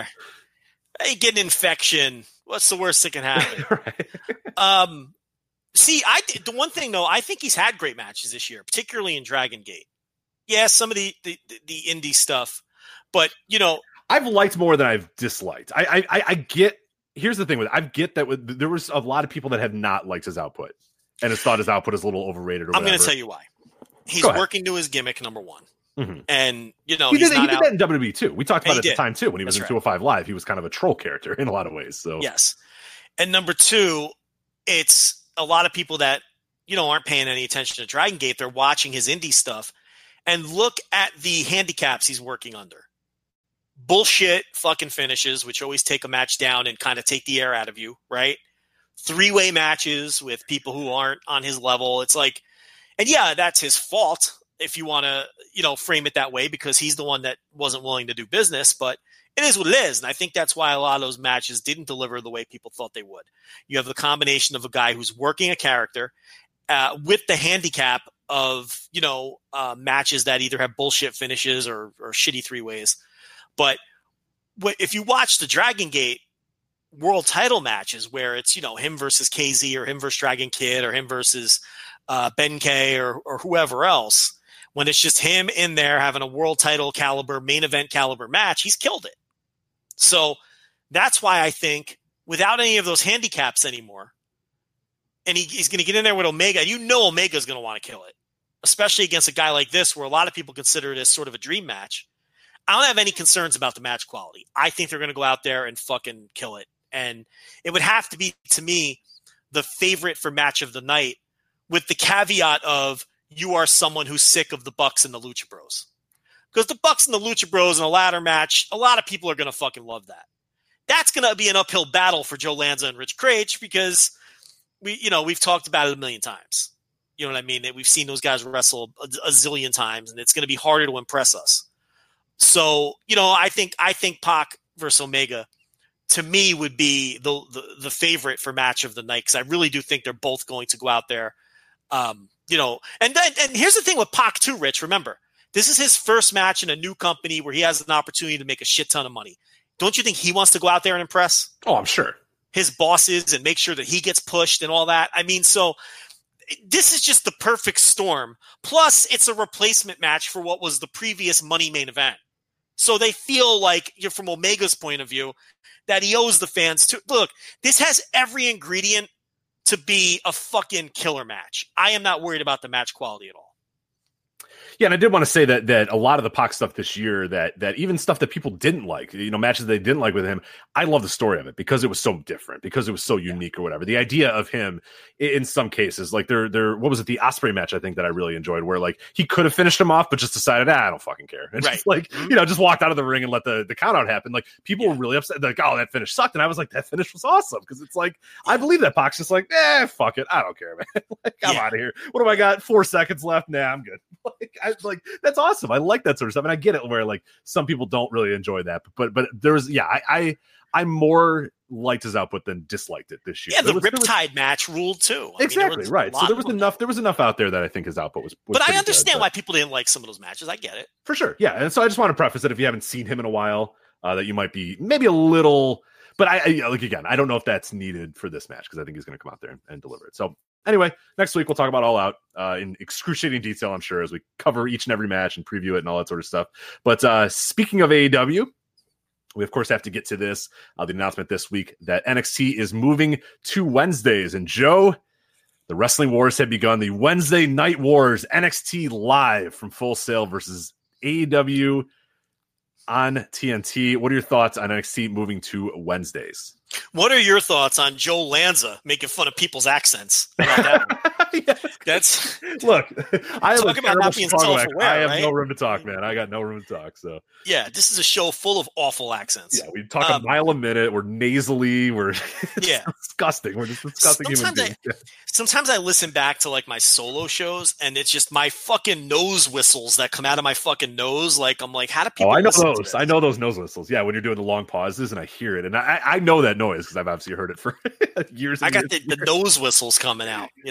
I'm like, God, what do I do I gotta like consciously think about not breathing sometimes so that those I can't prevent the nose whistles. I'm thinking about it right now and wondering if I do it, and I just almost coughed because I was like trying to breathe but not breathe loudly, and then I just nearly ended up asking. I got fucked up nostrils, that's why. So I got the fucking nose whistles. I have a fucking like a deviated septum. What do you got there? No. Like my mother smoked through her pregnancy, right? So me and my brothers each have a fucking birth defect, right?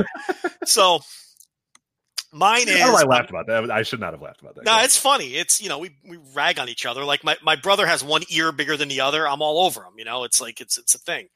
But mine is I was starting to grow like a third fucking nostril. So like on one side I have like this fucking growth of skin and cartilage where it's almost formed a third nostril, and it causes the fucking nose whistling. I never noticed this, but now I will never meet you again without noticing this again. You'll never notice it because you got to get like under my face. Oh, I'm gonna get there. Yeah, that's what I'm gonna do. I'll show you. I'll lift up and show you, but it's not like It doesn't look freakish. It just looks like a little flap. So it's like, but my other brother got it the worst. He had a heart attack at 32 and his heart's all fucked up. So that's I would take the weird nostril over heart attack. Yeah, that's he actually he had the heart attack I'm sorry, he's 32. He had the heart attack when he was 24. So so he got the bad heart. I'll take the one ear bigger than the other, or the slight formation of a third nostril over, thinking you're going to die of a heart attack every day you wake up. He clearly got it the worst. But anyway, don't smoke when you're pregnant. That's the moral of the story here. Listen, it was the 70s. It was different times, What were we talking about? We were talking about NXT moving to Wednesdays. Yes. So, how are we going to approach this? There's a lot of different angles we can take. Yeah. Let's start off first. Just the very idea of NXT moving to Wednesdays. And this is something that we had talked about as a real possibility for months on end, that WWE was going to respond. They weren't going to not respond. Look at any of the history of WWE ever, dating back to the minute Vince McMahon Jr. took over this company in 1983, I think. Excuse me, Rich. Excuse me. Oh, I'm sorry, Vincent Kennedy McMahon. Excuse me, Rich. WWE was on Wednesday first, okay? It was AEW that chose to callously go head-to-head. That is the official stance of the WWE side. Don't forget that. If AEW would have picked fucking Tuesdays for their show, they would have said, forget it. Well, have fun, guys. Enjoy. They would have, NXT would have still been on Wednesdays, Absolutely. Rich, because they were there first. That's really what they're telling people. That AEW are the ones that are infringing on their day of the week. Could you imagine AEW and TNT sitting in a fucking boardroom, curling their mustaches and cracking their fingers and saying, you know what we should do, guys? We should go head to head with WWE's third string brand that airs behind a paywall. That'll get them. We need to be on Wednesdays so we can take down NXT, which airs behind a paywall. I mean, who is buying that? But I say that, but Rich, there are people buying that. Absolutely. There are people who are legitimately saying, hey, listen, AEW asked for this, okay? WWE, they had Wednesday first. They made their bed. Now they got to lie in it. And then they truly believe that if AEW would have picked Tuesday or fucking Thursday or fucking Sunday, that WWE wouldn't have put NXT on any one of those days to counter them. Here's the thing, though. If AEW chose to go head-to-head with WWE, why didn't they just pick Monday or Friday? Why'd they fucking pick Wednesday to pick on the fucking web show? It doesn't make any sense. No, it's why am I wasting my breath on this? I don't know. Yeah, that's a good point. Because, again, if you listen to the show, too, God, Joe, what was it, 5 months ago, 6 months ago, said Wednesday's the day that AEW is going to be on Wednesday. Because anybody, again, with a brain that can rationally think about this and lives outside of a bubble of pro wrestling would be able to tell you, okay, correct. Mondays, they're not going to deal with Mondays. If they had big balls, they could do Mondays. I advocated for it. I said, you know what? Hey, look, go for it. Do like if I was at the boardroom, like I said, if I'm sitting there, with everybody and Tony Khan and all those guys and said, hey, you know what? We got big balls. Let's go for Monday. Let's go at them. Hopefully I would get shot down and they would say, Rich, that's stupid. No, we're not going to do that. But I would at least bring it up in the meeting of, hey, let's go for it. Yeah, it's Monday Night Football. We're up against Monday Night Football and Monday Night Raw. But let's give it a try. I would have at least given it a try. I'm glad I'm not in the boardroom. I shouldn't have been in the boardroom. That's a bad idea. They decided not to do Mondays. No problem. Tuesdays, we said at the time that this recording, and they've changed it around a little bit, but it's still going to happen in some form or fashion. It won't be what it was then. But at the time, the NBA had their players only thing on TNT on Tuesdays. So we're saying that probably was not going to be a thing too. And Mondays too. They started moving games to Mondays after NFL was done. So again, NBA, that's a big property. NBA is a huge property. I know people that live in wrestling bubbles don't understand, but the NBA does insane ratings, insane numbers. Right. They're going to go wherever the NBA is going to go. Turner is going to go for that day. Right. So Tuesday, effectively out. Monday, effectively after a certain point, out. Unless they want to move, them to another channel or whatever, or AW to another channel, but AW signed to be with TNT. Okay, we know that. Thursday, again, huge NBA night. That is the NBA night for TNT. Thursday was never, I wasn't in the meetings. I don't know the meetings. Thursday was never going to be an option, ever. TNT would have said no. No shot. Immediately. They said Thursdays, scratched out. No. That's our marquee night for NBA basketball. Right. That is the night that TNT has had Thursdays for as long as I've been watching basketball. As long as they've been on TNT, at least. I think, 20, 25 years? I think at this point, they've been on Thursdays. That was a no-go. Right. Fridays, that's death. You don't want to be on Fridays. Right. They maybe presented Fridays. They could have maybe gone on Fridays and went up against SmackDown, moving to Fox on Fridays. But that's kind of dumb. It's death only, not only because you're going up against a big property in WWE, but you're going up against, it's a fucking Friday. Like, I wouldn't have wanted that if I was them. Yeah. Saturday and Sunday, same deal. You could do Saturday and Sunday, but why? Wednesday was the only day. It was always going to be the day. We said the only option is Wednesday. Well, they wanted Tuesday. And we know this because they registered Tuesday Night Dynamite. And they flat out, we were flat out told that they went into the room and asked for Tuesday. But Turner wanted Wednesday. And, so they went with Wednesday. But yeah, we basically eliminated all the other days months and months ago. And basically that has to be Wednesday. And there we are. But this idea that, WWE is presenting that they have been counter-programmed, I mean, it's just patently absurd. I mean, it's ridiculous. I mean... And again, do any amount of history. And again, I don't care that WWE does that. Neither do I. Well, I love it. I like that they said, okay. Makes things way more interesting. Here's a counterpunch then. All right, you're going to punch? We're going to counterpunch. Great. Good. I love it. But that's business 101. That's Vince McMahon 101 of what he has done for even the smallest property that tries to create wrestling content in his marketplace. This is the counterpunch you're going to get. You're always going to get a counterpunch from them. They're never going to let anybody. It's not just the counterpunch. It's also he always positions himself as the victim. Oh, of course. Oh, you came to Wednesday. We've been on Wednesday since 2014. How dare you? You're coming to our day. When in reality, it's them, obviously, the ones that are counter-programming. Which, again, I'm okay with too. I have no problem with that. That's business. I get it. But they have to present it like they were the innocent victim. And that's always the playbook. It's counter-program, be predatory if you want to call it that, and present yourself as the victim. It has always been that from day one with Vince McMahon, and we're seeing it again the way this scenario is playing out. So, I mean, I could come in here and be all like, oh my God, I can't play. Like, I knew this was coming. We're going to probably have a lot of different reactions than a lot of other people had because I'm not surprised at all. Like, just follow the playbook. Like, if you look at history, of course they were going to do this. So I'm like, not surprised. It was like, all right, it was only a matter of time. And so they were going to do something to counteract. And AEW is not surprised. No, they knew. They're not surprised. Their guys follow history. Those guys know their shit. Yeah, they're not surprised about it either. You don't think Dusty Rhodes' kid doesn't know that Vince McMahon's going to counterpunch? I mean, how stupid do you have to be to truly buy into the idea that if AEW had picked any other day of the week, that A, WWE would have moved NXT to network television, right? And B, they still would have kept it on Wednesday regardless because that was their night. How stupid of a human being do you have to be to truly, honestly believe that? Rich, how many of the people saying that do you think truly, honestly believe that? And what percentage of those people are just being fucking whatever you want to call it?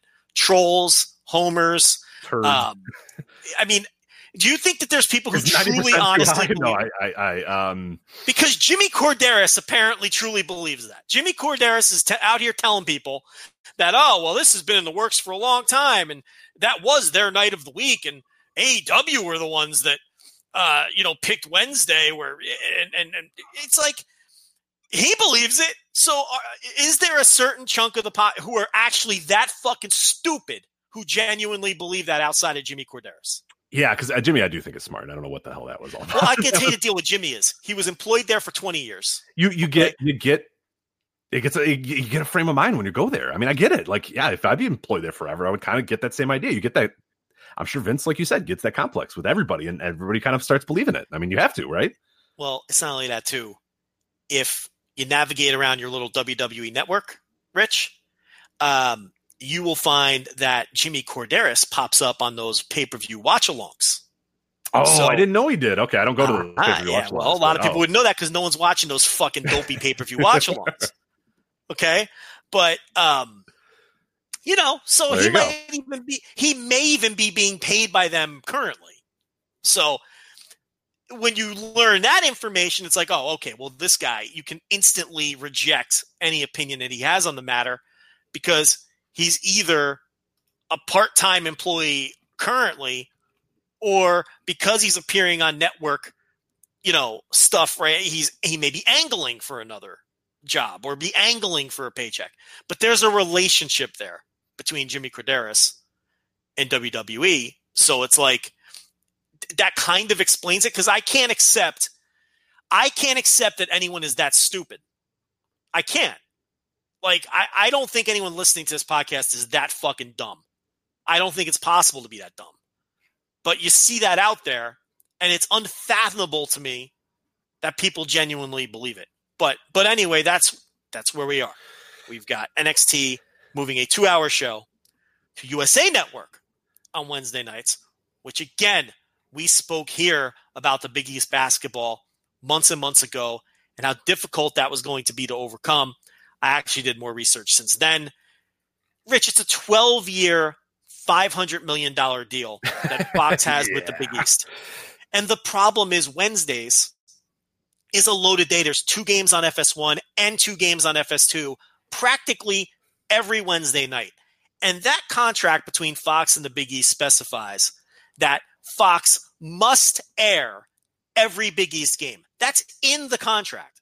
So you can't just come in with your wrestling show and bump all of those basketball games because they are contractually obligated to air every game, which was going to make putting NXT on Wednesday nights on FS1 incredibly difficult just logistically.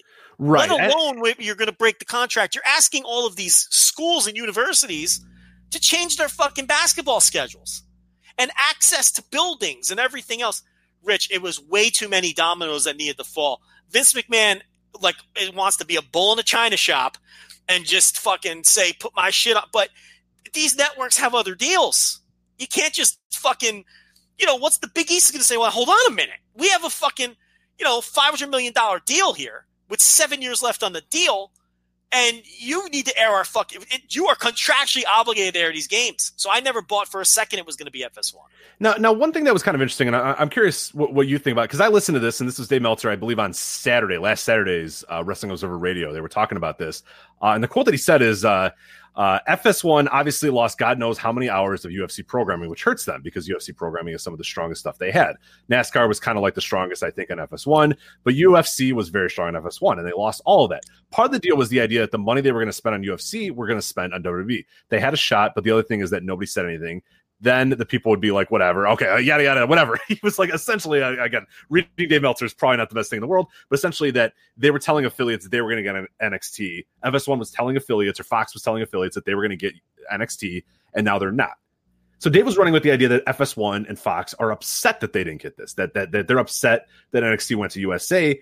And I don't know if that's bad info, or I don't know if Fox thought that they could tell NXT, hey, how about 10 p.m. or hey, yeah, you can come to FS1. How about you run at 11 or how about you run at 5? Like, you know what I mean? Like, I don't know what that implication is. Dave doesn't specify that was the time slot that they absolutely had to have.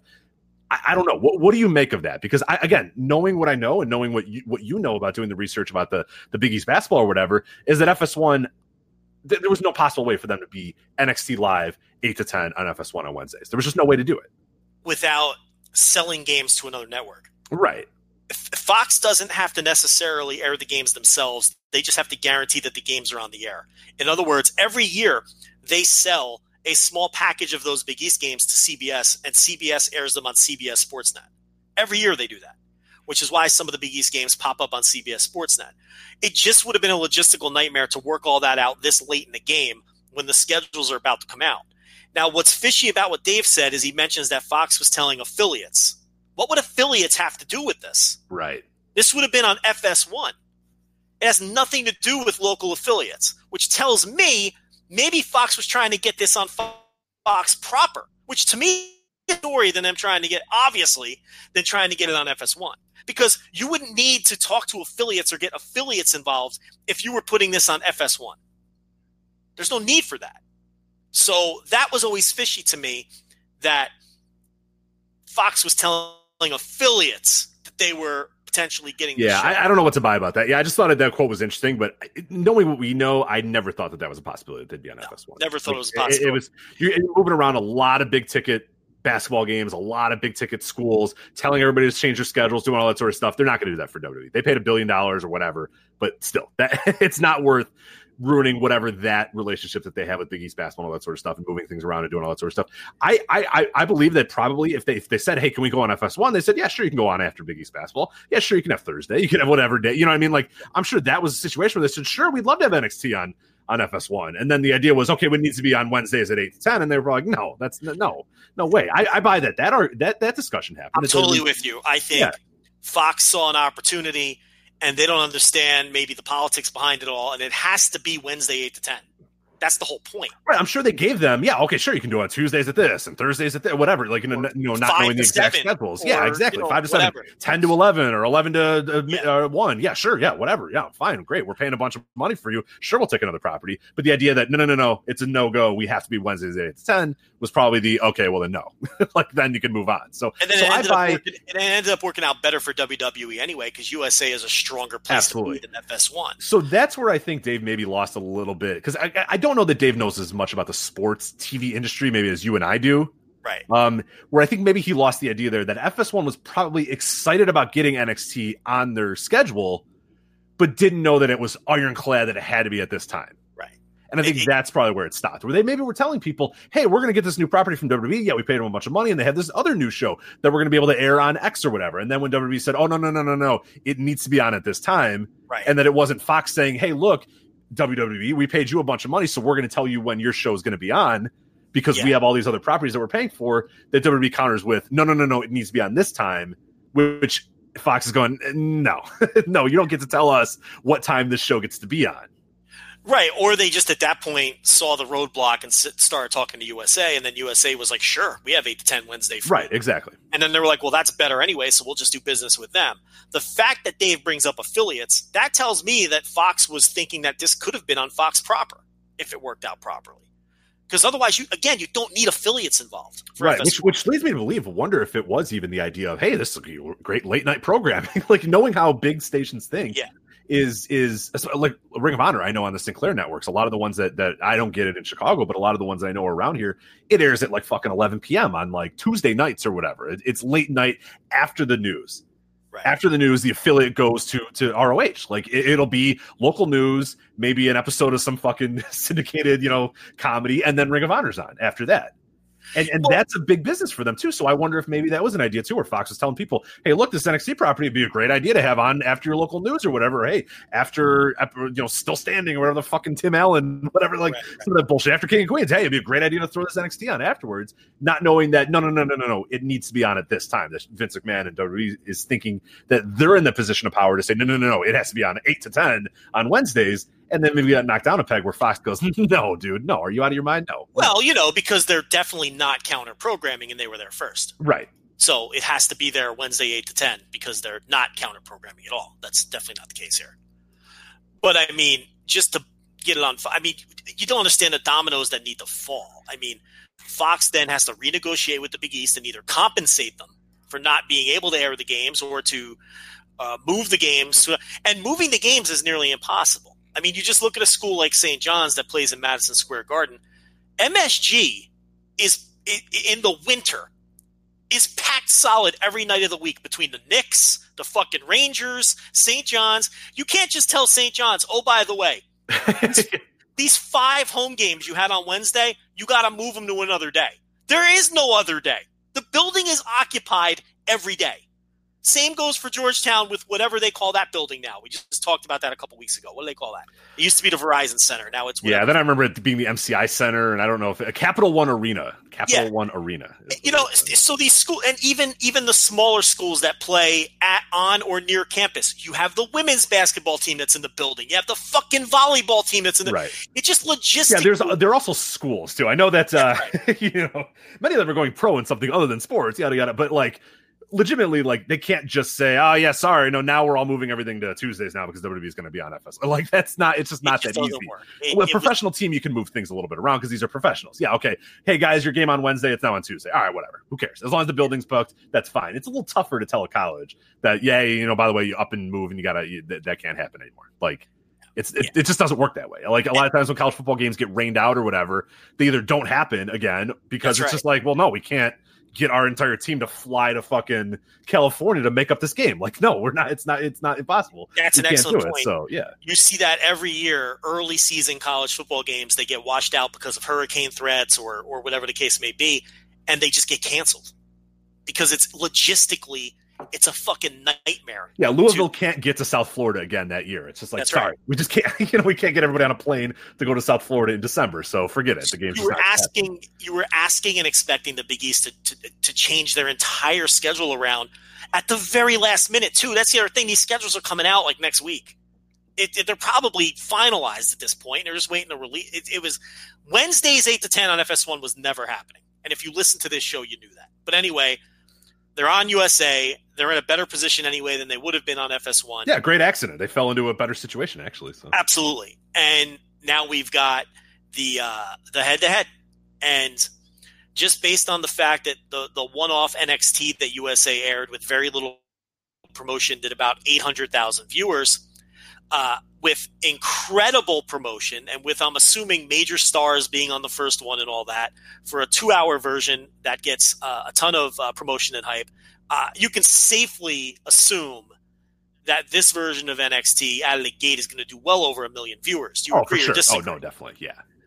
So, I mean, they are going to, I think, not only beat AEW, but I think they're going to crush AEW out of the gate. Just from now, you may disagree on that. But AEW is so weird in terms of I don't know how to properly predict them anymore because they keep kind of surprising me with everything that they do. But if I was a betting man and you said, you know, the old gun to the head scenario, I would say that WWE comfortably beats AEW.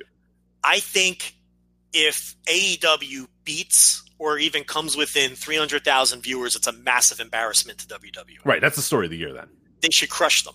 They should absolutely crush them. You know, if they did 800,000 with no promotion, and now you're going to do a ton of promotion, you know they're going to load it up with stars. Okay? Because that's the other thing. NXT as we know it is dead. Okay? I think it's going to be a completely different show. If you think they're building around Vanessa Bourne and fucking Aaliyah. Aaliyah's gonna. Yeah, I saw Aaliyah saying, "Oh, I'm so excited to be on USA," and I was like, "Ooh, Aaliyah, you're not wrestling on USA ever. You got to go now." Bye. There's a very good chance the first music you hear on NXT on USA is dun dun dun dun dun dun dun. You're getting major stars. Oh, absolutely. Roman Reigns coming out. Daniel Bryan's going to be there. Come on. They want to crush Seth will be there. Yes, and they have the ability to do so, depending on how much they want to load this fucking thing up. So I think NXT is going to change forever, and I think that, you know, we've talked about this for years, Rich, but I think finally they're going to have a developmental for their developmental. NXT is not a developmental show anymore. It hasn't been for a while anyway. But now it really isn't because it's now a show that's expected to draw on a network. So now they need a developmental again. And I think eventually they're going to have, I think on the network within a year, you're going to have what NXT used to be. I don't know what they're going to call it. I don't know what it's going to fucking look like or who's going to, but they're going to have a developmental show. I firmly believe that because now NXT is completely not that. I mean, it really hasn't been, but now it really isn't. Right. And the idea too is like, and you're bringing it up when you bring up like your Vanessa Bournes and your Aaliyahs and that sort of stuff is like, people might say, oh, well, no, they could still put them on the undercards or whatever, but no, they can't because they want to win every fucking minute of that show. That's right. And if they know, and again, this goes back to the old WCW thing of Bischoff changing the game by saying, you know what, fuck it. We're not going to have jobber matches. Put the Hogan versus Savage. Who cares? I want to win the night. And like ever since then, like the idea now that you can just kind of, they're not going to be able to put Vanessa Bourne versus Aaliyah, you know, in the opener and say, whatever, who cares what AEW is going to do? Even if they're blowing AEW out of the water, they would be so scared of people switching over and going, ooh, okay. That's right. And AEW saying, oh, they're putting on Vanessa Borne and Aaliyah? Sweet. Okay, cool. Let's do this. Or, hey, the counter programming between those two is going to be, and again, I love this shit. This shit's awesome. I love the idea that there's a fucking monitor under the announce table and they're like, oh, all right. Like, a Gorilla, they're like, oh shit, commercial. All right, let's go. Like WCW was doing that. The quarter hour things, the 805s, the 705s, the overrun, all this sort of stuff was all counter programming. Okay, they're going to commercial. Let's come back from like all this sort of stuff. It's great. I love this shit. This shit's awesome. But the idea it's dead and gone that you're going to get anything even resembling what this current NXT is, because this current NXT does have its stars. It has its big moments. But man, if Vince McMahon is running the show, we know what Vince McMahon looks like. We know what Vince McMahon's booking looks like. And even if they say, oh no, he's not going to be involved, Joe. Why? Of course he's going to be Come involved. on. and why are they going to roll the dice on Johnny Gargano and Adam Cole and Velveteen Dream going up against Kenny Omega and the Young Bucks and Chris Jericho when they have other established stars? Then they can really, unload the artillery and truly go after them. There's no question. Right. I mean, I've seen people speculate that maybe they'll wait and see, and if they're not doing that well, or if they're not beating them by as much as they think, or if they're losing to them, then you'll see the big stars. Why even fuck around? You know what I mean? It's like, oh no, they're going to come out of the gate just fucking firing. Well, they get a head start, right? They're going to be on a couple weeks before AEW starts, correct? Yes, they have I believe a two week head start. Yeah, so maybe you don't come out of the gate with all of those, because maybe you save that for when AEW debuts, right? So you do a couple weeks worth of storylines with the current geeks that are there, and maybe you sprinkle in some main roster guys. And then you build to the big, I don't fucking know, Seth Rollins or Roman Reigns or Brock Lesnar appearance in NXT, and you peak it for the AEW debut. You know what I mean? Maybe they do that. But what I'm saying is, when they're head-to-head with AEW, there's going to be major main roster stars all over NXT. Right. It wouldn't even shock me if at some point, like Raw and SmackDown, which supposedly have a brand split, but we all know that they don't, that NXT ends up just getting all mixed up and everybody's on every show. Oh, for sure. That's just the way they do things. No, definitely. They talk about these brand splits and then it means nothing in 2 weeks. Yeah, they're all gung-ho about it for about a month, and then it just doesn't matter anymore. And yeah, at this point now, it's like the Revival's going for the SmackDown title, and people are like, wait a minute, I thought they were whatever. But yeah, it's completely irrelevant. And the idea too that I'm bringing up, is people talk about, they're not going to change, what NXT does. And they say, if you think that they're going to go with those video packages that they go with, that they're going to go with long, packages showing, Johnny Gargano training and all that, maybe I'm wrong. I think that stuff's gone. Maybe at first.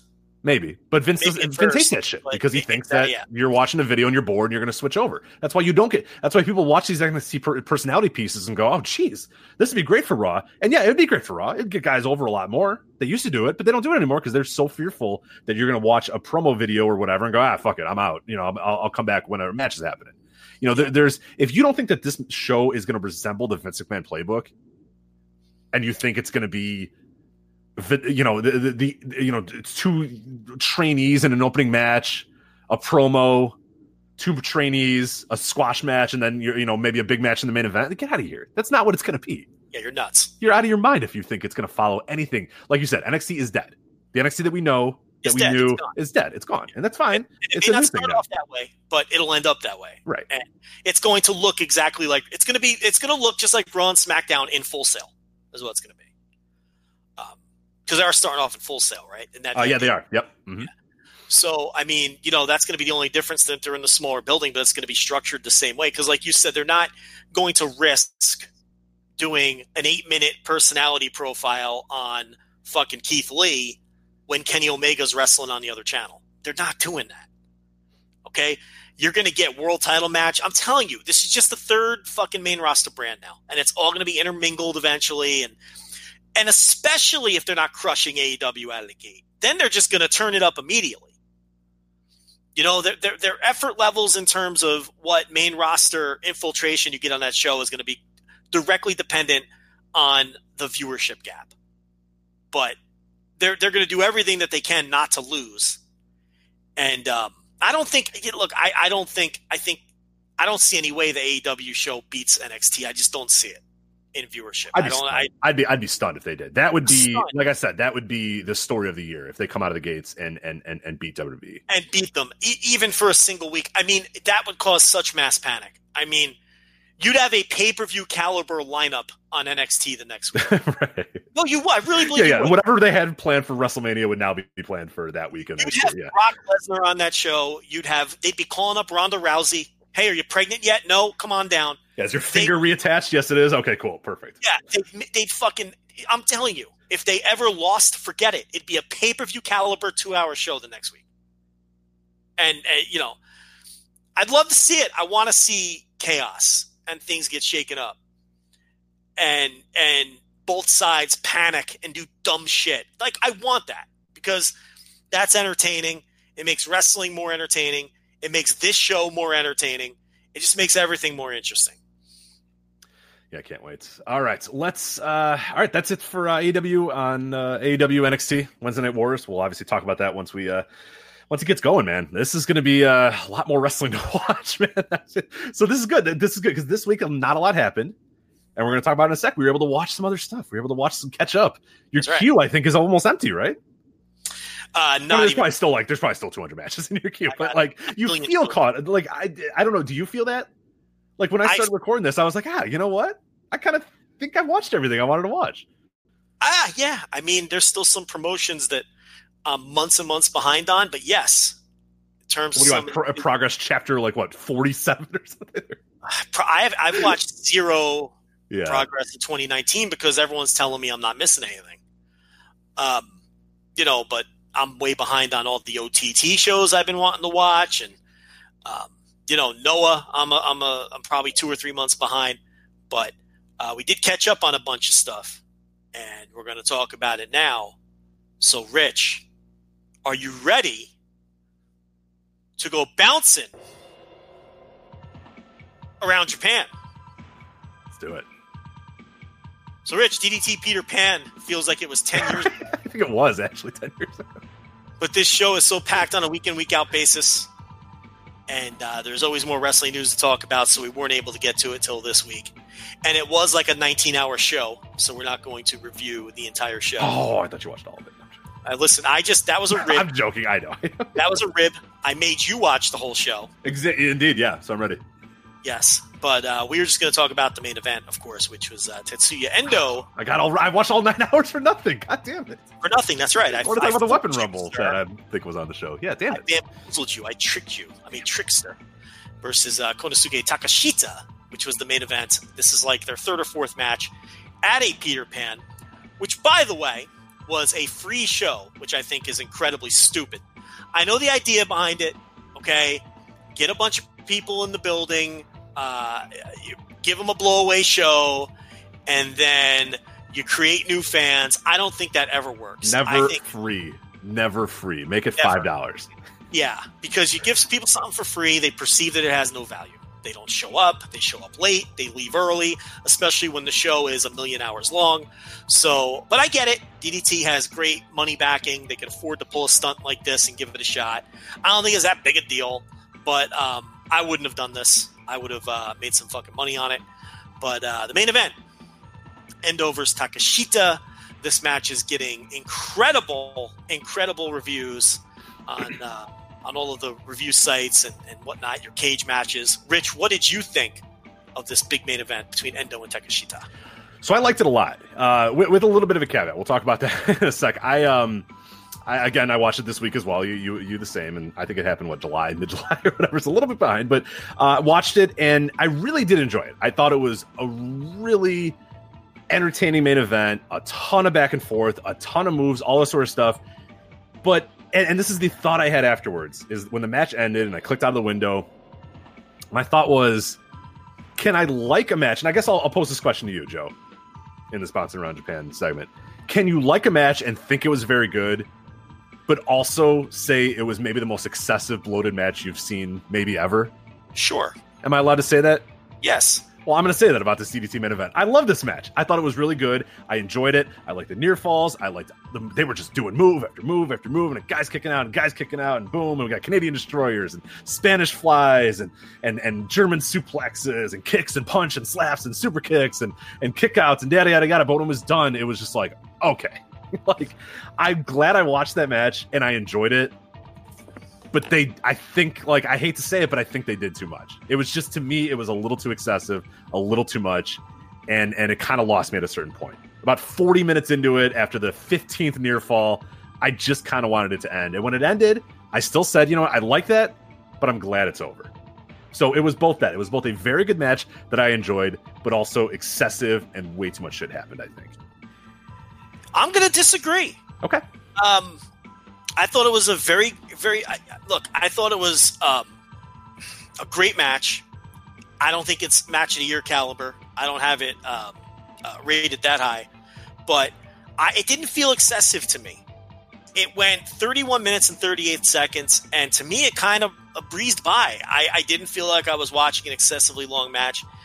And I really dug the story of Takeshita going after Endo's back. Endo was the champion coming into this match. Takeshita won the title.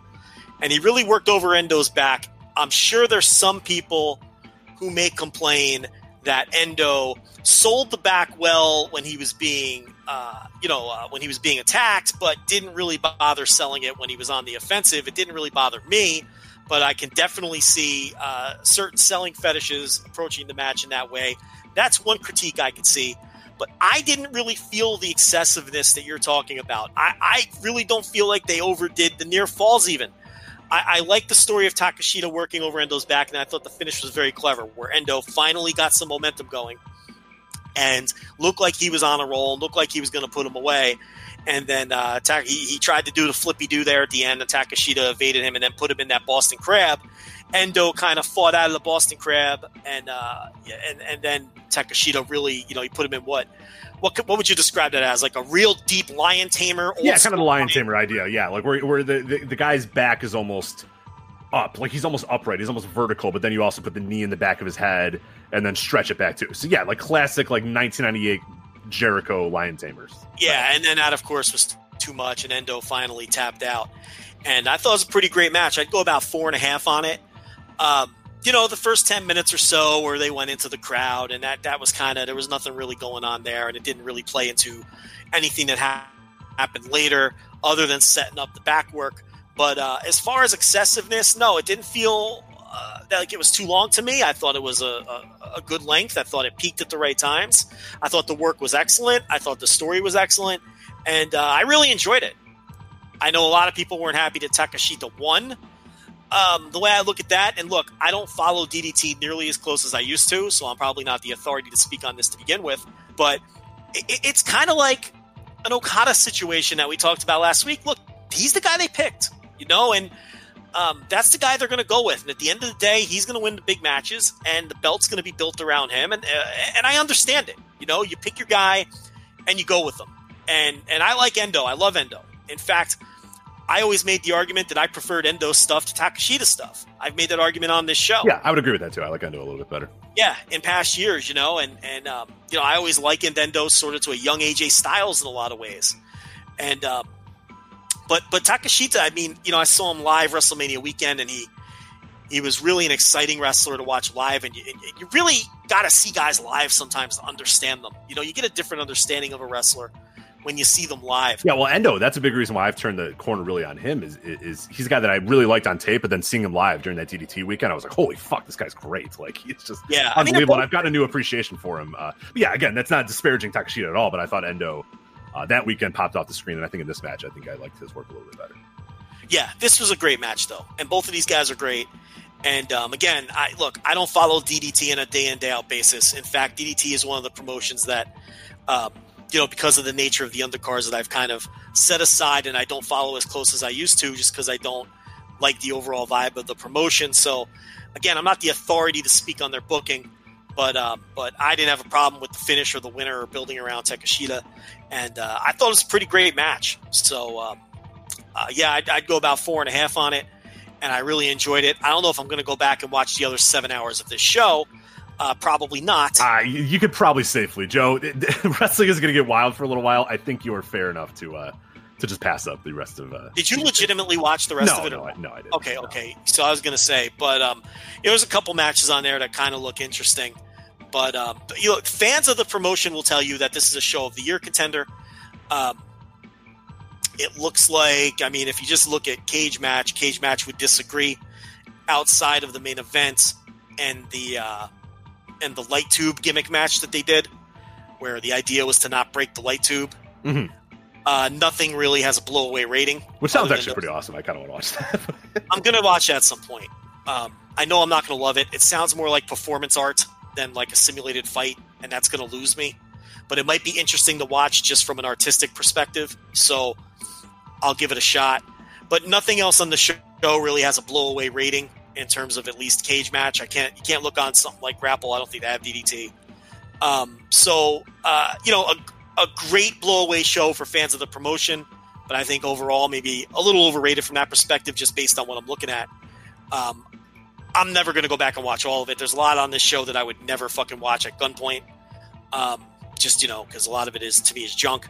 But I'll go back and watch the light tube thing, and I'll probably watch the tag title match and the Chris Brooks match. We should note that Chris Brooks came out and challenged for the title at the end of this. I don't know if you X'd out before the post-match stuff. I did, yeah. Sorry, unfortunately, couldn't watch it all, so I did miss that part, yeah. Yeah, but, the other big-time hype matches are, sitting at about 6 or 7 on Cage Match, which would equate to like a 3.5 kind of rating. But again, if you're invested in the promotion, you might, bump in, you might get a full star bump on a match like that if you're super invested. But yeah, that was DDT Peter Pan. I mean, that was back in July 15th. Yeah, July 15th. So quite a while ago. But hey, we got to it. Hey, you can't say we didn't get to it. A little late, but yeah, we got to it. But I would you recommend that match? Oh, for sure. No. And when I'm saying excessive, like I don't know that it was even excessively long, but I think like it felt like they were in the finishing sequence for the last 25 minutes of the match.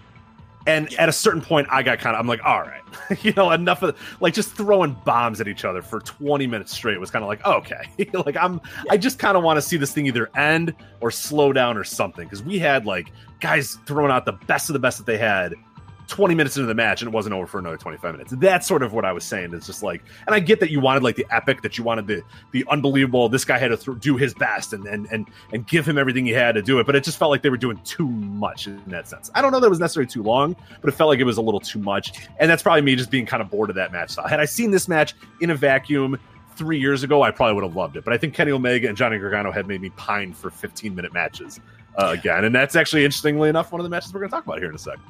Yeah, I mean, I hear you. It just, I don't know. It didn't. No, I mean, still great. Like, still go out of your way to watch this. I think most people that watch it are going to enjoy it. I still fucking enjoyed it. I just thought it maybe at times got a little excessive. So, all right. So we got 2 more. Which one do you want to do next? Why don't you pick one? Let's go to the 0-1, baby. Let's go Fire Festival. All right, set it up and tell me what you thought, and then kick it to me. All right, so we had Toa Iwasaki, I think is how you pronounce it. Is that correct? Iwasaki versus Yuji Hino in the 0-1 Fire Festival, Joe. Now, I know you watched. How much of the 0-1 Fire Festival did you watch this year? Everything that made tape. Did you really? Yeah, I watch every 0-1. Was it just the final? How much made tape? Night 10. No. Night 10 made tape. Night 2 made tape. A decent chunk of it, honestly, made tape. So I watch, for whatever reason, I watch every 0-1 show. So, that's good. Well, they got rid of their piss mat, which I enjoy a lot better than it's just black and red, which is a much better aesthetic for 0-1. But there's some heavy hitters on here. Like I honestly wish I probably watched more 0-1 because you got Yuji Hino, who I love, and we're going to talk about him in a bit. Masato Tanaka still kicking it, even though he was supposed to be dead by 2001, still here. Sugi, Super Tiger. You had Sugawara, if people might remember from the Dragon Gate event. Koei Sato. I mean, you had some pretty heavy hitters in this Fire Festival. But the finals came to Iwasaki and Hino in the finals. Now, Iwasaki is 21 years old, Joe. I believe that's the case. And he was born in 1998. I don't know if that's 100% fact or that's been, but in whatever little research I was doing, it is 21 years old that he is. He's actually 20. He hasn't turned 20. Oh, Jesus Christ. That's infuriatingly young. But there's that, and he's against Yuji Hino. Now, the block numbers are kind of... How does the scoring go for the Fire Festival? I don't know if I know. 5 points for a win. 5 Okay, points. because these things are pretty insane here. So, yeah, you got... Yuji Hino wins the A block, 23 points. Iwasaki has 19 points. That makes a little sense that you have that. But regardless, let's talk about this final here. So you have Yuji Hino versus Iwasaki. I was told by many people, watch this match, go out of your way, watch this match. You're going to love Iwasaki. He's the young guy, so you kind of love kind of fiery young wrestlers, and I do, and that's good. And then it's Yuji Hino on the other side, and I love the Yuji Hino, man. He comes out in the crowd. He's got his big ass belly. He's throwing middle fingers and he's throwing fucking bombers at people. I fucking love it. So you get this match, Yuji Hino versus Iwasaki. Yuji Hino, obviously the veteran.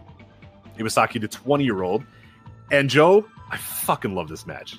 The opening bell. What do I love about wrestling? There's a few things that I love about wrestling, and if you want to find the perfect wrestling match for me in 2019, what you do is you have an up and comer, a rook, a youngster, whatever you want to call, he's someone that's green, call it in the wrestling business. You have that.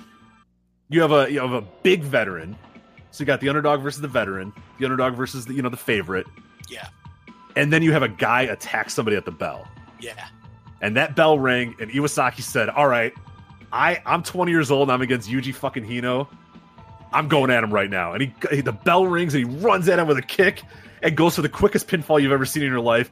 Gets a 2 count. The crowd is fucking fired up. They're ready to go. They're thinking, oh, God, this guy's going to do it. He's going to do it. He's going to do it. He's going to do it. And it was the opening bell was awesome. And he just keeps firing everything he's had. Iwasaki goes, okay, look, I need to beat this guy in a minute, because if I let this guy go anything beyond this, Yuji Hino is going to whoop my ass. He's going to beat me within an inch of my life, and I'm going to lose this match. So Iwasaki goes out. The bell rings. He does the kick. He's doing this. He's doing that. He's pinning him every second he can. He just wants to get that 3 count as badly as he can. Yeah. It doesn't happen.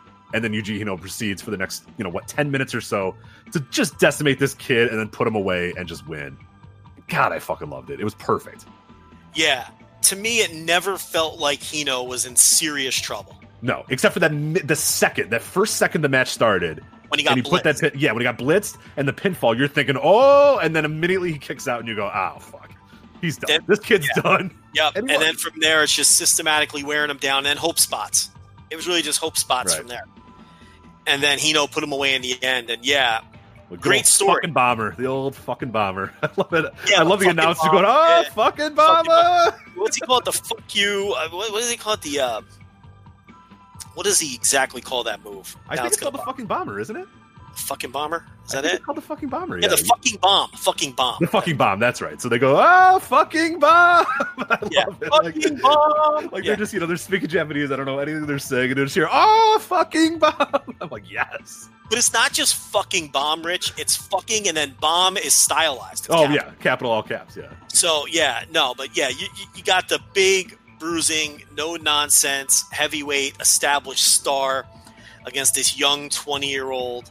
And look, this was such a better story to tell the way that they did it than having some 20-minute back and forth match where Hino wins in the end. You know what I mean? It's like he tried to blitz him, it didn't work, and he was in big trouble from there. And then Hino just eventually overpowers him and puts him away. I enjoyed the fuck out of this. I thought, Iwasaki didn't make a ton of tape on the shows that did make tape. The ones that I was able to watch. So it's not like I had a huge, I guess, let me think about this now. His match against, I think Miyamoto made tape, and I think he won that one.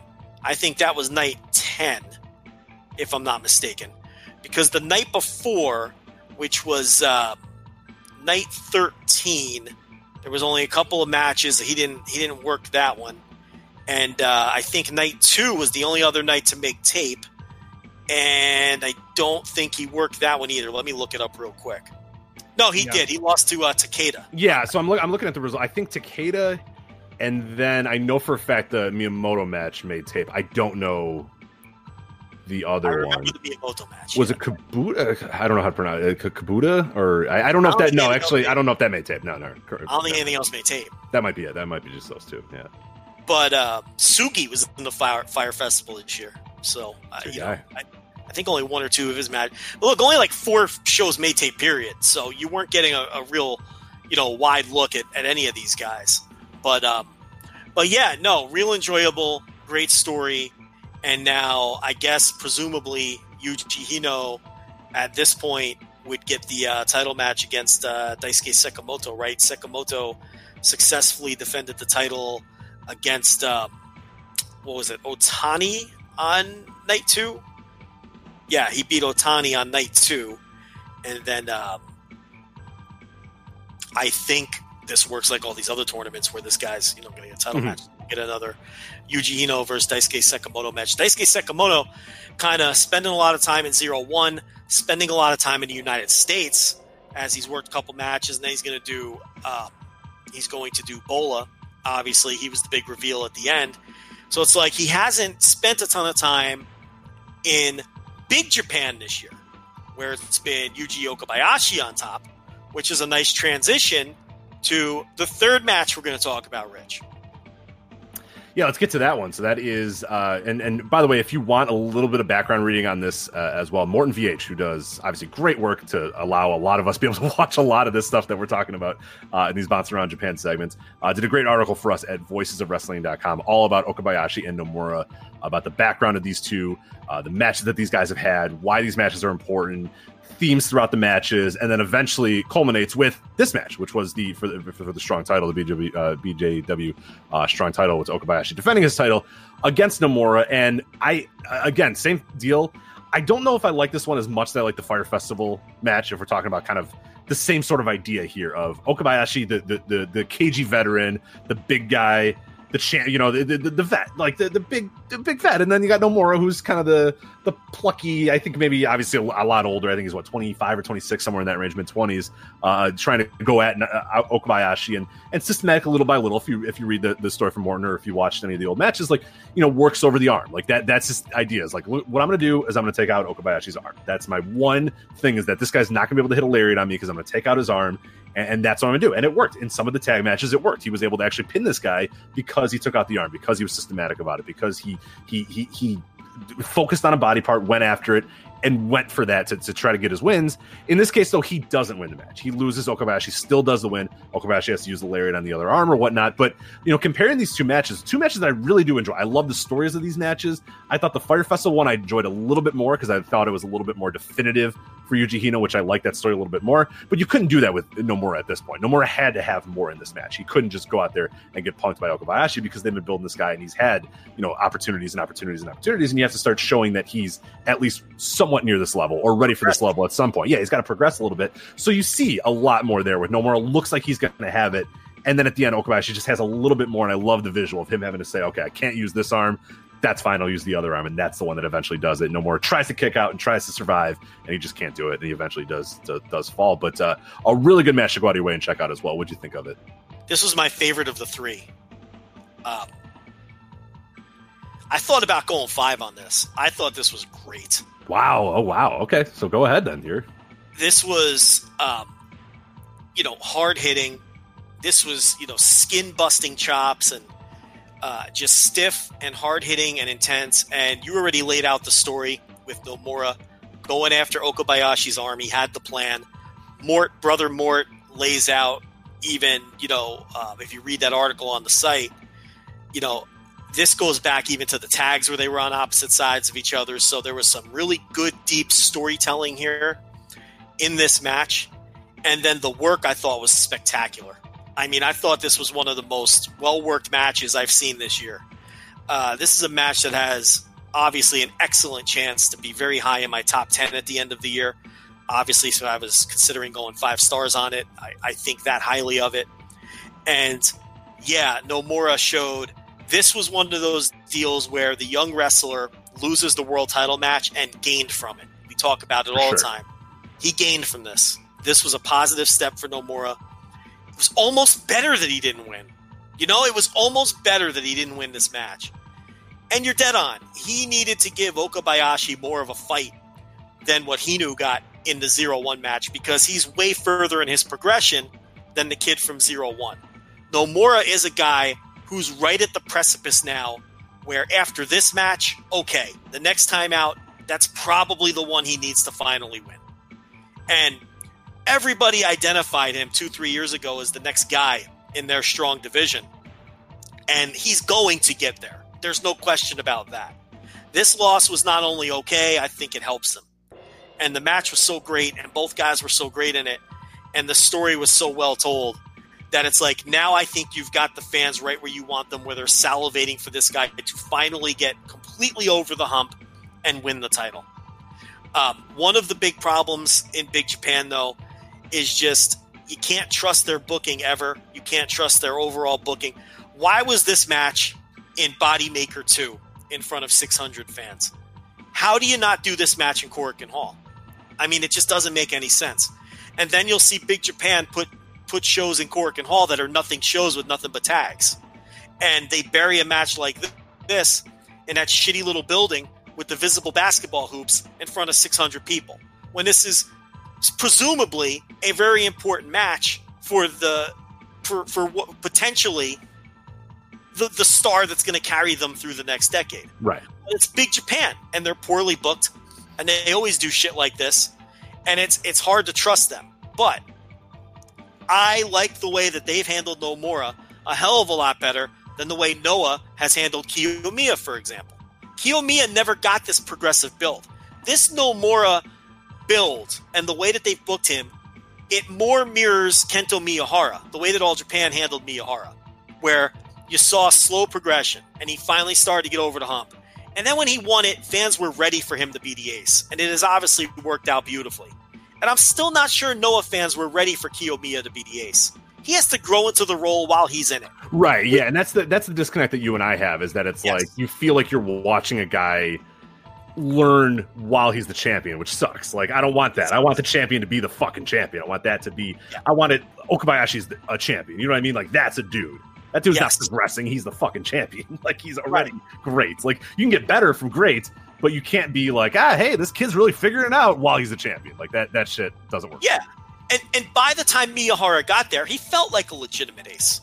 Kiyomiya has never felt like a legitimate ace, and he still doesn't. I still don't feel he can beat Takashi Sugiura 100 more times, and I still feel like Takashi Sugiura is the dominant force there. It's just because he doesn't exude ace yet, and I think that's the problem that they're having with him, the way I see it, and why I think he hasn't totally connected with their audience yet. So I like the way Nomura is being brought along in Big Japan. I just buried their booking, but at the same time, I'm telling you, I like the way they're bringing him along. The problem is I don't trust Big Japan to finish the job properly. Whereas I totally trusted Atsushi Aoki and Jun Akiyama to finish the job properly with Kento Miyahara, because those guys know how to properly build a star and get him over, because they learned under Baba and they learned under, they understand. I don't trust Big Japan. I trusted that. There's no reason not to trust those dudes with Kento. Big Japan, I don't trust them to finish this story, and I'll believe it when I see it. But they've handled it properly every step of the way. The other problem is, it's like Nomura has been the protege, and sort of one of his roadblocks has been Hideki Suzuki. We all know you can't get that guy to do business. That's another big problem. It would be in a perfect world, he just beats that guy's ass in a singles match to set him up for winning the title. But that's never going to happen. The guy maybe he'll do it for Nomura. Who knows? But we know that it's a problem trying to get that guy to do business. And it's that complicates things and has complicated things in the past when dealing with him. But this match to me was the perfect setup for Nomura. Eventually, he has to unseat Okabayashi next time they do it. Now it feels like the time is right now. And I wouldn't have said that for Nomura before I watched this match. But now that I've watched the match, now I'm like, okay, this guy's time is now. And I really hate to keep picking on him, but I never felt that way with Kiyomiya when he beat Takeshi Sugiura for the title. I never felt like, oh, his time is now. I felt like, whoa, they're rushing this. Let's see how it plays out now. And I'm willing to accept it if once he gets the title, then he's just a fucking dude. You know what I mean? Like he caught it, but if you watch the matches, it's like, he just barely got by. Hey, nice job, kid. Like pat on the backside. Yeah. And that's always fighting from underneath, and he's always coming from behind. I want my champion with a fucking suit on. I want the Yoshino in Wrestle One, where that dude, the second he becomes a champion, that dude's wearing suits, coming out there and kicking ass. Like that's the guy I want. I want my champion to be the dude. I want it to be the guy, and I don't want a guy that's like, oh man, he just survived another one. Good on him. Like the story of nearly every one of his title matches outside of possibly Masakita Miya, and even that one to some extent, is him working from underneath and making a miracle comeback in the end after getting his ass kicked for 20 minutes. Right, I hate that shit. And then it's even harder to get the guy over as and get him to feel like an ace from that. I don't like that kind of he drops falls in tag matches. I mean, what are you doing? He should just be dominant. If you're going to strap him up prematurely and have him grow into the role as champion, he should be dominating people right now. And that's not the case. So Nomura, to me, this more mirrors how Kento Miyahara was built. The question now is, does Big Japan finish the job? And it's hard to have confidence that they'll finish the job properly. That's kind of where I stand on it. But as a match, of the 3 matches that we reviewed today, I think that was my favorite. I would put they were all notebook caliber, though. Oh, all great. Go watch all 3 if you get a chance, for sure. Yeah, but this one was just a different level of physicality. Now, listen, this is a different style. You knew this be a different style of match than Takashita Endo. I mean, you just know that coming in. So it's also going to come down to what style of match do you like better. You know what I mean? Because it's like, with Nomura, with the way his offense is, and Okabayashi. Yeah, there wasn't 2 Canadian destroyers back to back to a near fall in this match. No. All right, so we got cut off a little bit with the new recording gimmick, so we were basically done bouncing around Japan. We were wrapping up the segment. We didn't lose anything super important. So, Rich. Hopefully not. Yeah, we have, by the way, for the back-to-back issue, we're trying out a new recording method. Google Hangouts, which we were using for a while, has gone away. We're trying out some other methods here, and we'll see. We'll keep testing, but hopefully we're not missing too much of this part either. So, yeah, again, patience. We're trying here, but yeah. Yeah, this is why we lost a lot of the Shibata talk from last week. Even though it sounded seamless, we lost about 15 to 20 minutes. This time, we didn't lose anything. But, so far, this might all be lost. We don't know. That's true. You might not be listening to record, this. But are we? It's a mystery. So we heard it cut off, and we stopped talking when we were doing the other segment. So we're starting fresh here with the back-to-back Bouncin segments. So, Rich Crage, I ask you again, oh man, for the first time ever, twice in one show, are you ready to go bouncing around the indies? Let's do it. Let's go. Packed weekend next weekend. New Japan Royal Quest. NXT UK TakeOver Cardiff, Wales. All out. Well, arguably the most anticipated show of the weekend, the NXT UK show, of course. I don't know why you have to bury NXT UK. I'm sorry. Yeah. That's not very nice. We got All Out. We got Rev Pro Summer Sizzler. But we can't get to everything next week, otherwise it would be a 9-hour show. So there's one other big event coming up 2 weeks from now during that packed weekend that we're going to talk about here. And that's the AAW, Rich, your neck of the woods. Mm-hmm. Jim Lynam tournament. It's Lynam time. It is, yeah. Yeah, last year I remember you regarded that. I don't know if you watched it right after, maybe a few months after, but you regarded it. You're like, holy shit, this was like a great tournament. It's been a fantastic tournament the last few years as well, and this year should be no exception. And the cool thing about this, too, is they're bumping the days around. They're kind of moving around a little bit.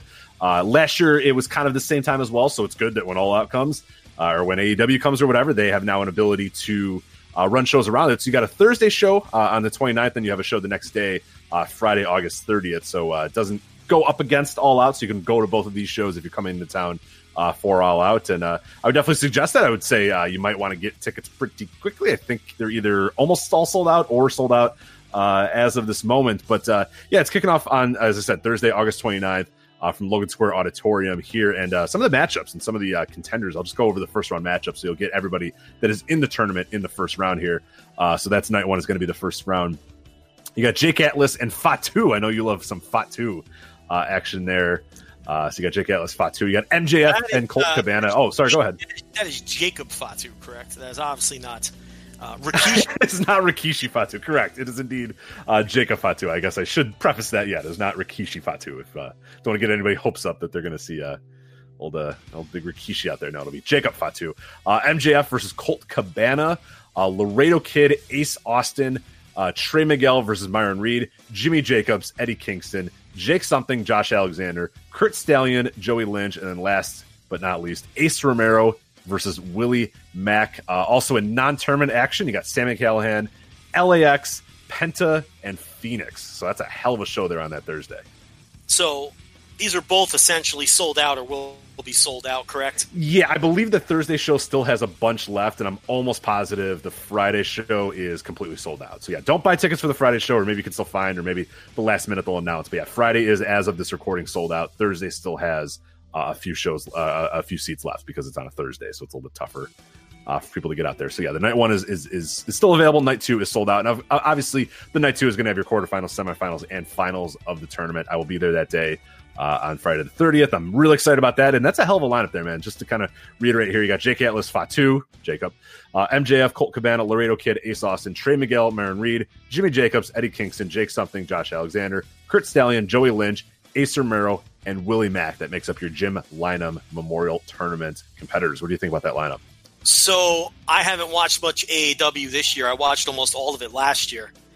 I know that Jake Something is the secondary champion, right? The Heritage title. Correct. Yep. Indeed. Mm-hmm. Jake Something is, and Callahan snuck back in there, and he's the current. He did. Yeah. Well, hey, you know what? A good champion is a guy that ain't going anywhere, so that always helps, right? Well, listen, that's a Rich firing some shots here, but I don't detect any lies, my friend. No, I mean that's fine. Good, reliable guy. You want to, yeah. That's an old territory move too. Like, hey, who's not going anywhere? That's why Vern always put it on his sons. They're not going anywhere. Greg's not going anywhere. So cool. Here's the title, man. I don't think Greg ever won the. Did he not? I swear. Oh, I think he did. He had to have. Greg Gagne was never. Are you sure? Hold on. I'm positive that Greg Gagne, even in the darkest of days, Rich, was never the AWA World Heavyweight Champion. Even Vern wasn't going that far. Oh, no. Okay. No, he wasn't. Larry Zbyszko always was, though. They give this title to Larry Zbyszko like 6 times. Yeah, towards the end there. Greg gets a bad rap. He's a decent little tag worker. He looked like shit.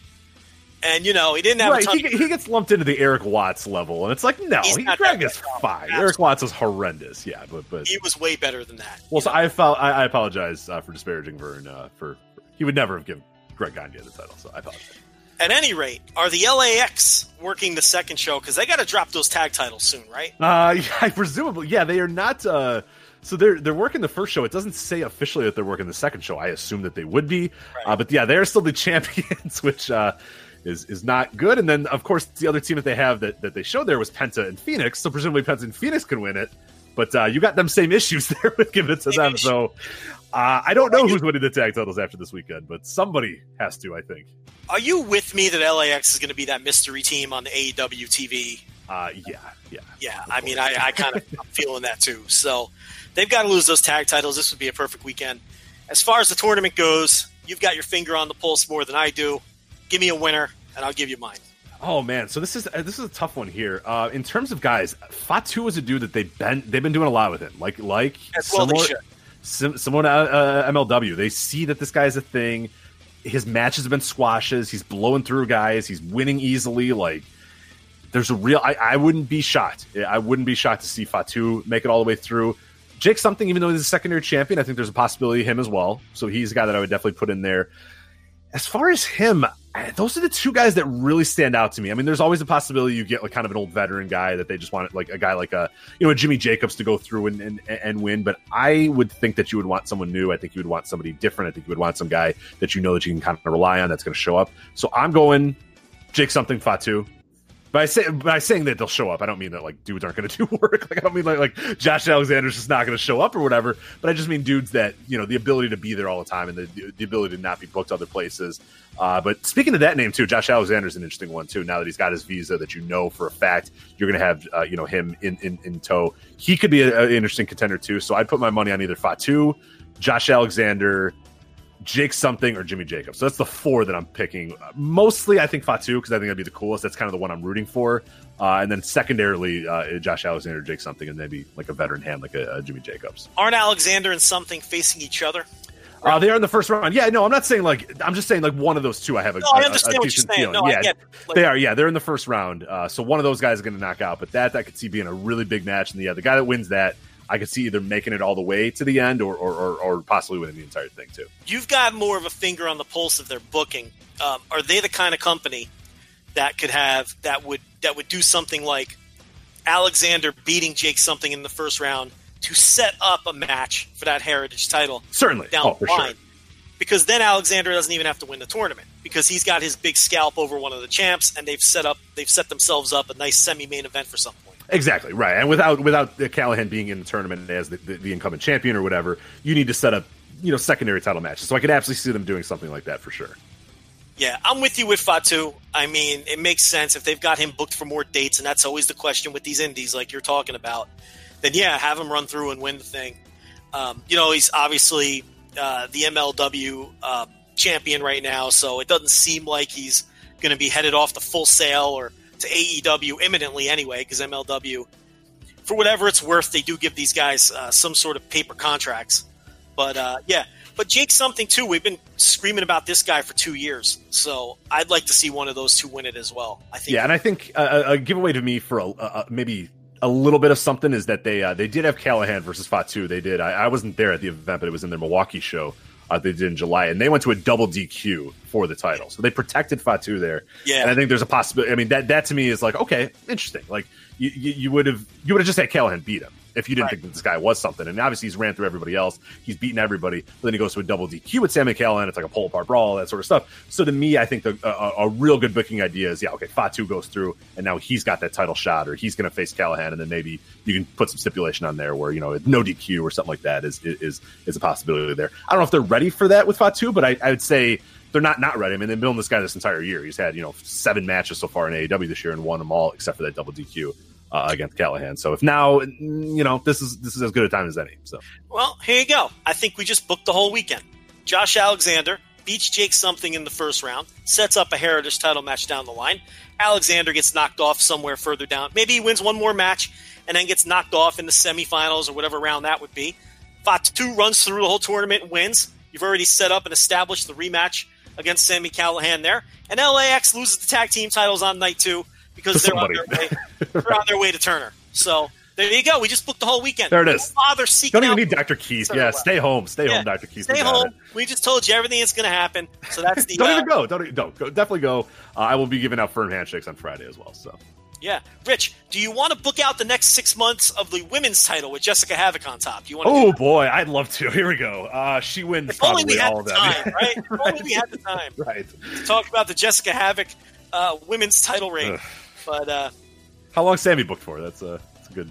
Well, there you go. Yeah, then you can. But no Kylie Ray anymore, right? So no. I don't know where you go from there.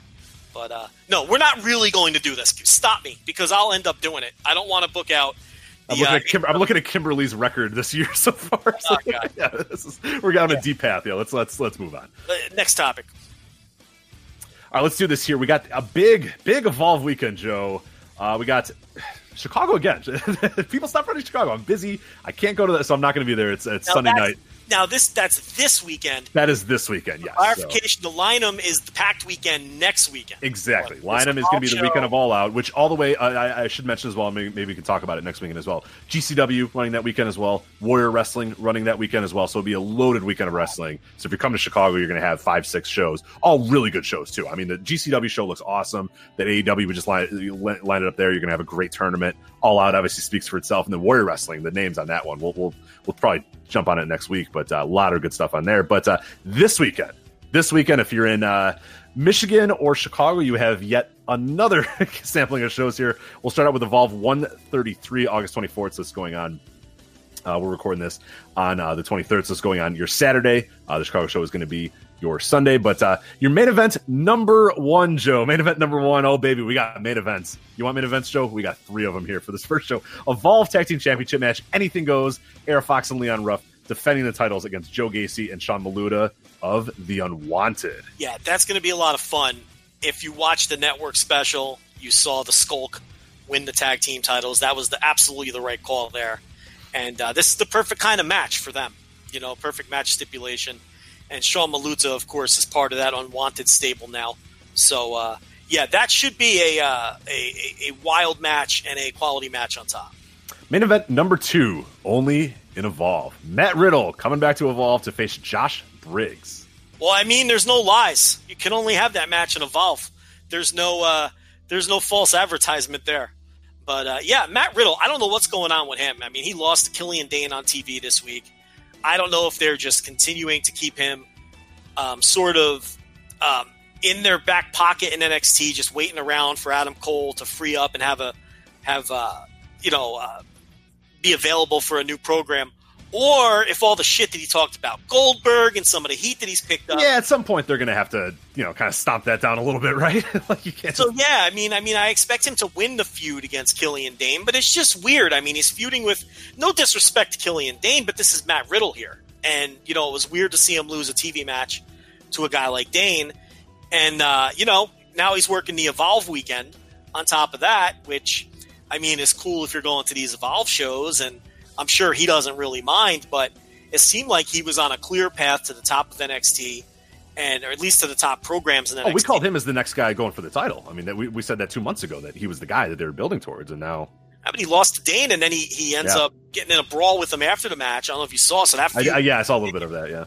So, and now he's here on the Evolve weekend taking on Josh Briggs. Briggs is a guy who I think is clearly on a WWE path and improves every time I see him. So that could be a good little match. All right, this one is awesome. I got to give it up to Gabe or whoever wrote this email copy. Yeah. Main event number 3, only in Evolve. Kushida versus JD Drake. So NXT's Kushida comes down for the Evolve weekend here. Here's the description. So in the prior 2 matches, it's like the Unwanted have left, Fox and Ruff, and the Skull teammates injured, right. and this one's Johnny Gargano, yada, yada. This one is, and I quote, Evolve officials wanted to put together a cool match with Kushida.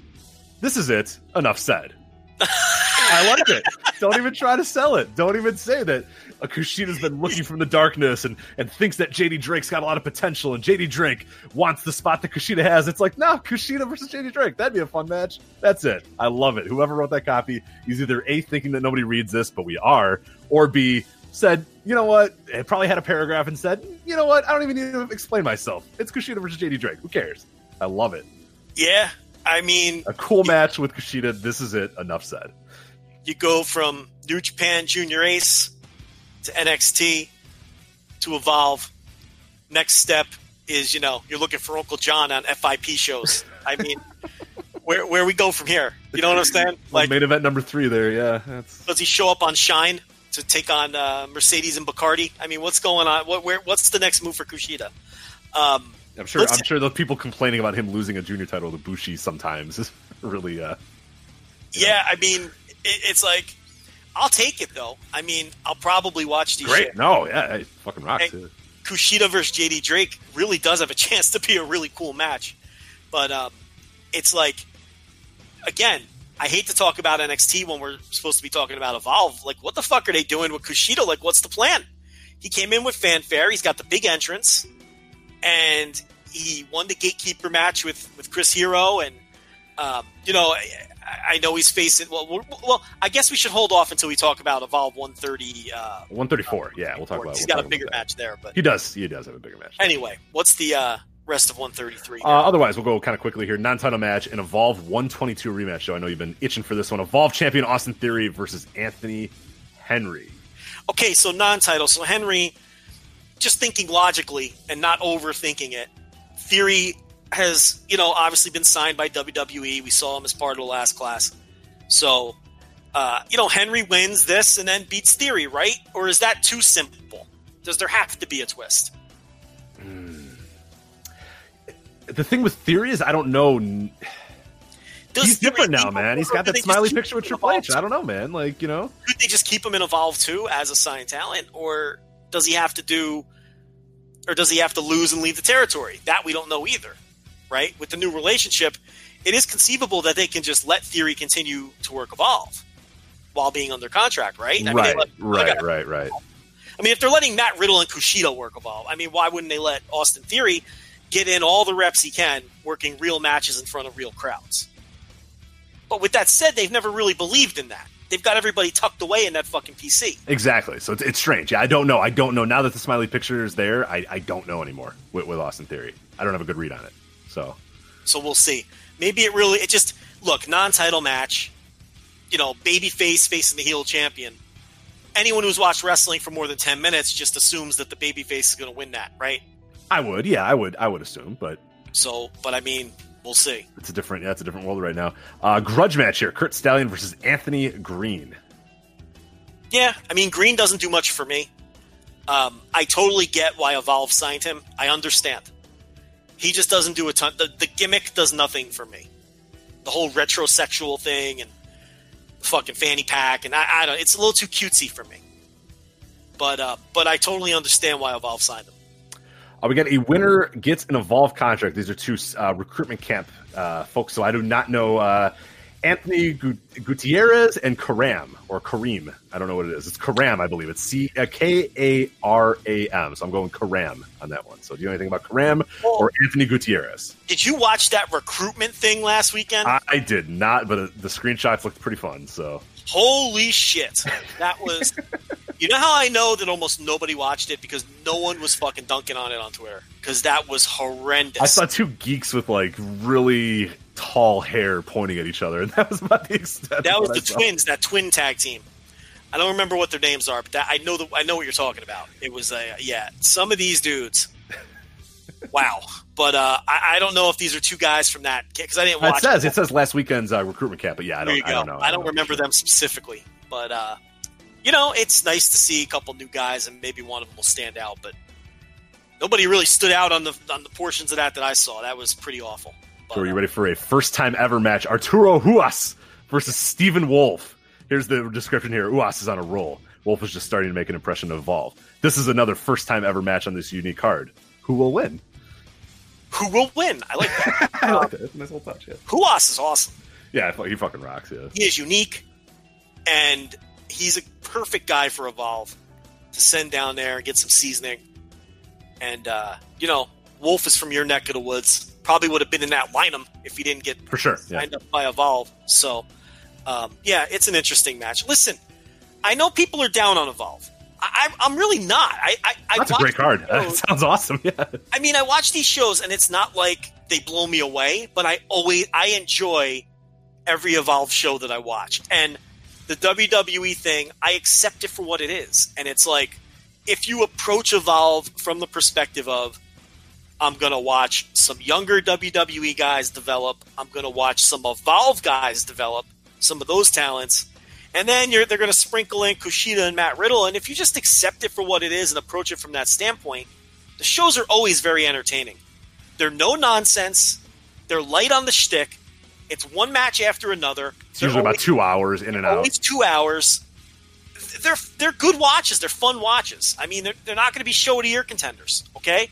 But I haven't seen an Evolve show really since the reboot where I wasted my time. I've always walked away from it, nodding my head and saying, and I enjoyed that. That was a good 2 hours of wrestling. Mm-hmm. All right. We got, 2 more matches. I forgot. 3 more matches. Oh, my God. This is a loaded card here.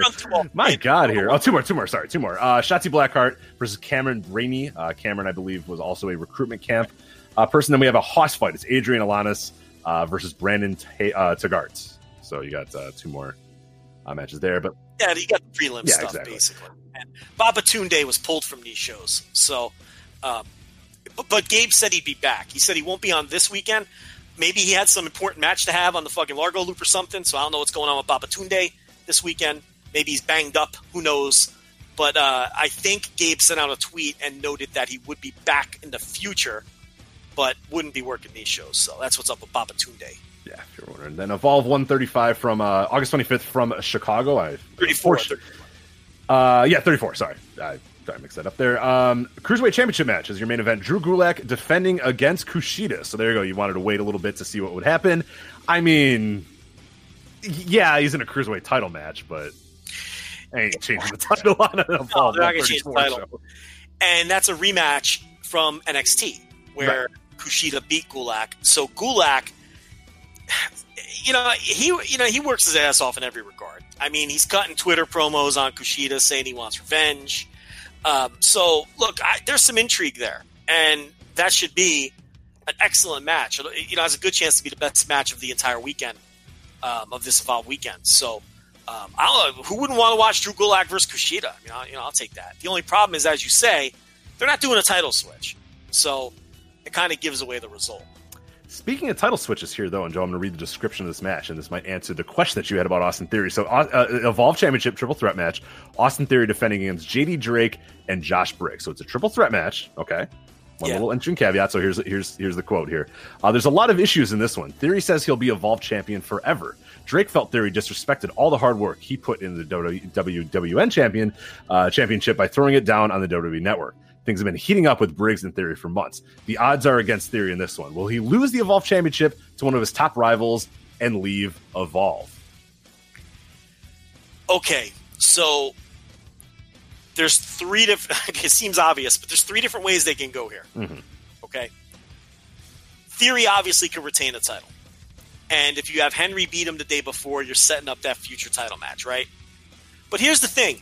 You could have Henry win the day before, and then Theory loses, so Henry still gets his big win over Theory on Theory's way out, but you put the title on someone else if you don't want to put the title on Henry yet. Does that make sense? Exactly. Right. Problem is, I kind of think that is shitty for Henry, and I don't know if I go that route. So you have two other options here. You put the title back on JD Drake, who, of course, Theory beat to unify the titles. Right. Or, and this is the interesting one, tell me what you think of this one. Josh Briggs gets a huge win over Matt Riddle to set him up for winning the title the next day. Absolutely. I think that's the way they go. And I think you can even, if you wanted to, if you don't want Theory to take the pinfall, you can pin JD Drake too. And I don't think he loses all that. Like, if there's this idea that we don't want, we want to protect Theory on them, because I think it's interesting, the triple threat. That to me adds a little bit of a wrinkle there. Like, oh, okay.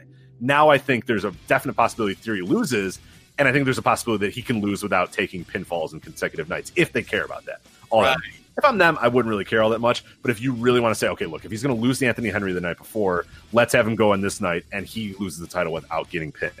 And then maybe if he wants to come back, after he's done doing hip toss class for a few months, and you want to bring him back, the gimmick is right there for him to say, I never got pinned and I lost my title. You know what I mean? Mm-hmm. That's ready made for him to come back to Evolve in 2 or 3 months when he's again, like, he's done. Because the Triple H pictures got me shook, man. That means to me, that means that they want him in the fold. They want him there, because they could have just kept doing what they were doing. He was in the quote unquote. He was there anyway. He was in Evolve. The idea that he's there taking smiley photos with Triple H, he's in the recruitment camp. They're showing him there. I think that means they want him there. I think it sets a precedent that's kind of weird if, like, he signs and he's in that picture and he's in the recruitment class, but then he doesn't show up and do all the stuff with all those other guys. You know what I mean? Yes, I do. And I like the way you're thinking here. You can give Anthony Henry his big win over Austin Theory. And like you're saying, the three-way gives you that out where you don't have to beat Theory on both nights. Right. But you can get the title. You can accomplish two things, though. You can still get the title off of him, and you can still give Anthony Henry his win. Right. And even the third thing is that you give that extra thing whenever Theory does come back, which will be inevitable. Right. He will be back and Evolve, and you got a ready-made storyline already there. Yeah. So there's really like 3 or 4 different directions they can take with the title over the course of these 2 nights. So it's real interesting. And it's funny. When Gabe Sapolsky is happy, he's a good booker. This is well booked, all of this. Now, we should let it play out, because maybe it could be a disaster. Yeah. There's a lot of dumb shit that actually does happen, and our ideas are better, right? And then these ideas whatever ends up playing out might be shit. But we've seen this for almost, 15 years with this guy. When he's in a good headspace, and he's happy, and he's in a good mood, and he's being nice to us instead of cursing at us, anecdotally and stuff like that, that's when his booking is excellent. And then when he's hating his life and he's in a shitty mood and things aren't going so well for him, it's when his booking is shit. It goes with his mood. And Gabe Sapolsky is in a good place in his life right now, and he's happy. And these 2 shows have a ton of intrigue and appear to be booked very well on paper, at least going into the shows. Would you agree with all of that? Oh, for sure. That's Gabe. We'll see. After the weekend, we'll see. But a lot of the stuff, like I said, looks pretty good here. Evolve Tag Team titles, if Fox and Ruff retain. Love that the Evolve caveats. 133. You got to add it there. Got to add it. Love it. Era Fox and Leon Ruff defend, potentially, if they win the titles, Evolve 131, or retain the titles, against Matt Riddle and Kurt Stallion. Yeah, so that's the thing.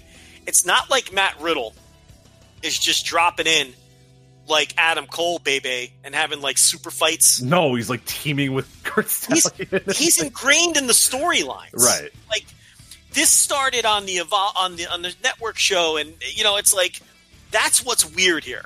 It's like, I guess my point is, are they trying to like put Matt Riddle in his place and tell him, hey, look, buddy, if we want to, we can send your ass back to WWN Live.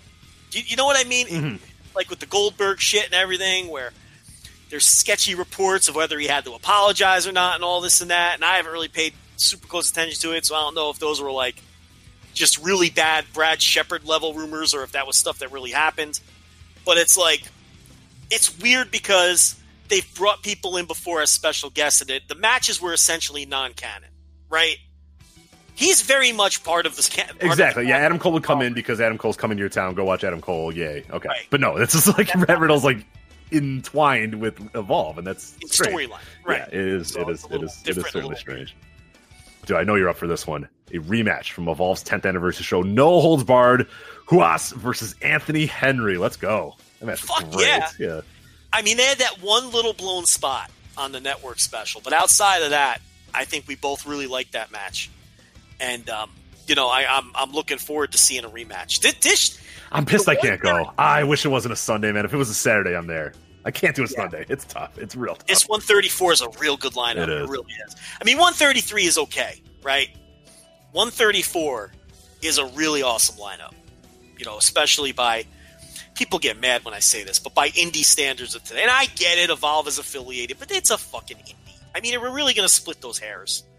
But if you don't want to call it an indie, that's fine. It is a really good lineup. This show has a really strong lineup. Then real quickly here, kendo sticks are legal. Kendo sticks are legal. It's been a long night. It is a long night. It is late right now. Rematch Evolve 10th anniversary special. Shotzi Blackheart, Brandy Lawrence. We're going to see a rematch of that. Hopefully, I enjoyed that. There was a few spots and a few things that looked kind of weird, but they gave it their all and they busted their ass. So I'm curious what they do here. It was a nice little plunder match. We'll see him do it again. More plunder out of these two. Tag team attraction match. We got Adrian Alanis and Liam Gray versus the besties in the world. That's Davey Vega and Nat Fitchett. So that's local guys getting a shot here on the Evolve show. It's pretty excited local about competitors. That. Two local competitors. Davey Vega, Nat Fitchett. Speaking of local competitors, special attraction match. Anthony Green versus Paco. I love my guy Paco. I didn't know that. Yeah, that's great. How about it? That's cool. I love it. GPA and Craig Mitchell from Freelance Wrestling will also be in action. And then Joe Gacy, Sean Maluta, Stephen Wolf, Brandon Taggart, Anthony Gutierrez, and others. So I guess, okay. So I think Anthony Gutierrez is winning the Evolve contract match because he is wrestling the next night. So you heard it here first. I think Mr. Gutierrez might win that match for the contract in Michigan. But we'll see. Yeah. Maybe I'm wrong, but he will be definitely on the Chicago show, even though he doesn't have a contract. So. That's right. So you've got the new signee, half of the freelance roster, and 19 other Evolve guys also set to appear. Rich, I think we're getting a 6-way scramble on that. What? No, are you kidding? I don't know. Let's see. 1, 2, 3, 4, 5. Okay. All right. Bring back the fray. Oh god, that was the DGUSA thing, though. It right? was. Yeah, I love the fray. Good stuff there. Anyway, so that's a good weekend from Evolve. So I know we don't get a chance to talk about Evolve, and there's absolutely zero chance we talk about AEW next weekend, unfortunately, because there's just so much else going on. So we wanted to at least touch on those for this bounce around the indies. So that's that. And Joe, I think we're out of here. It's past midnight. We've been recording forever. It's been a long day. I still have to edit this thing. It might not be recording. I don't know. Anyway, anything else from you, Joe? No. Let's get to bed. You're done. Anyway, for Joe, I'm Rich. We'll see you next time on the Voice of Wrestling Flagship Podcast. Take care. Say goodbye to your credit card rewards. Greedy corporate mega stores, led by Walmart and Target, are pushing for a law in Congress to take away your hard-earned cash back and travel points to line their pockets. The Durbin-Marshall credit card bill would enact harmful credit card routing mandates that would end credit card rewards as we know it. If you love your credit card rewards, tell your lawmakers, hands off my rewards. Tell them to oppose the Durbin-Marshall credit card bill.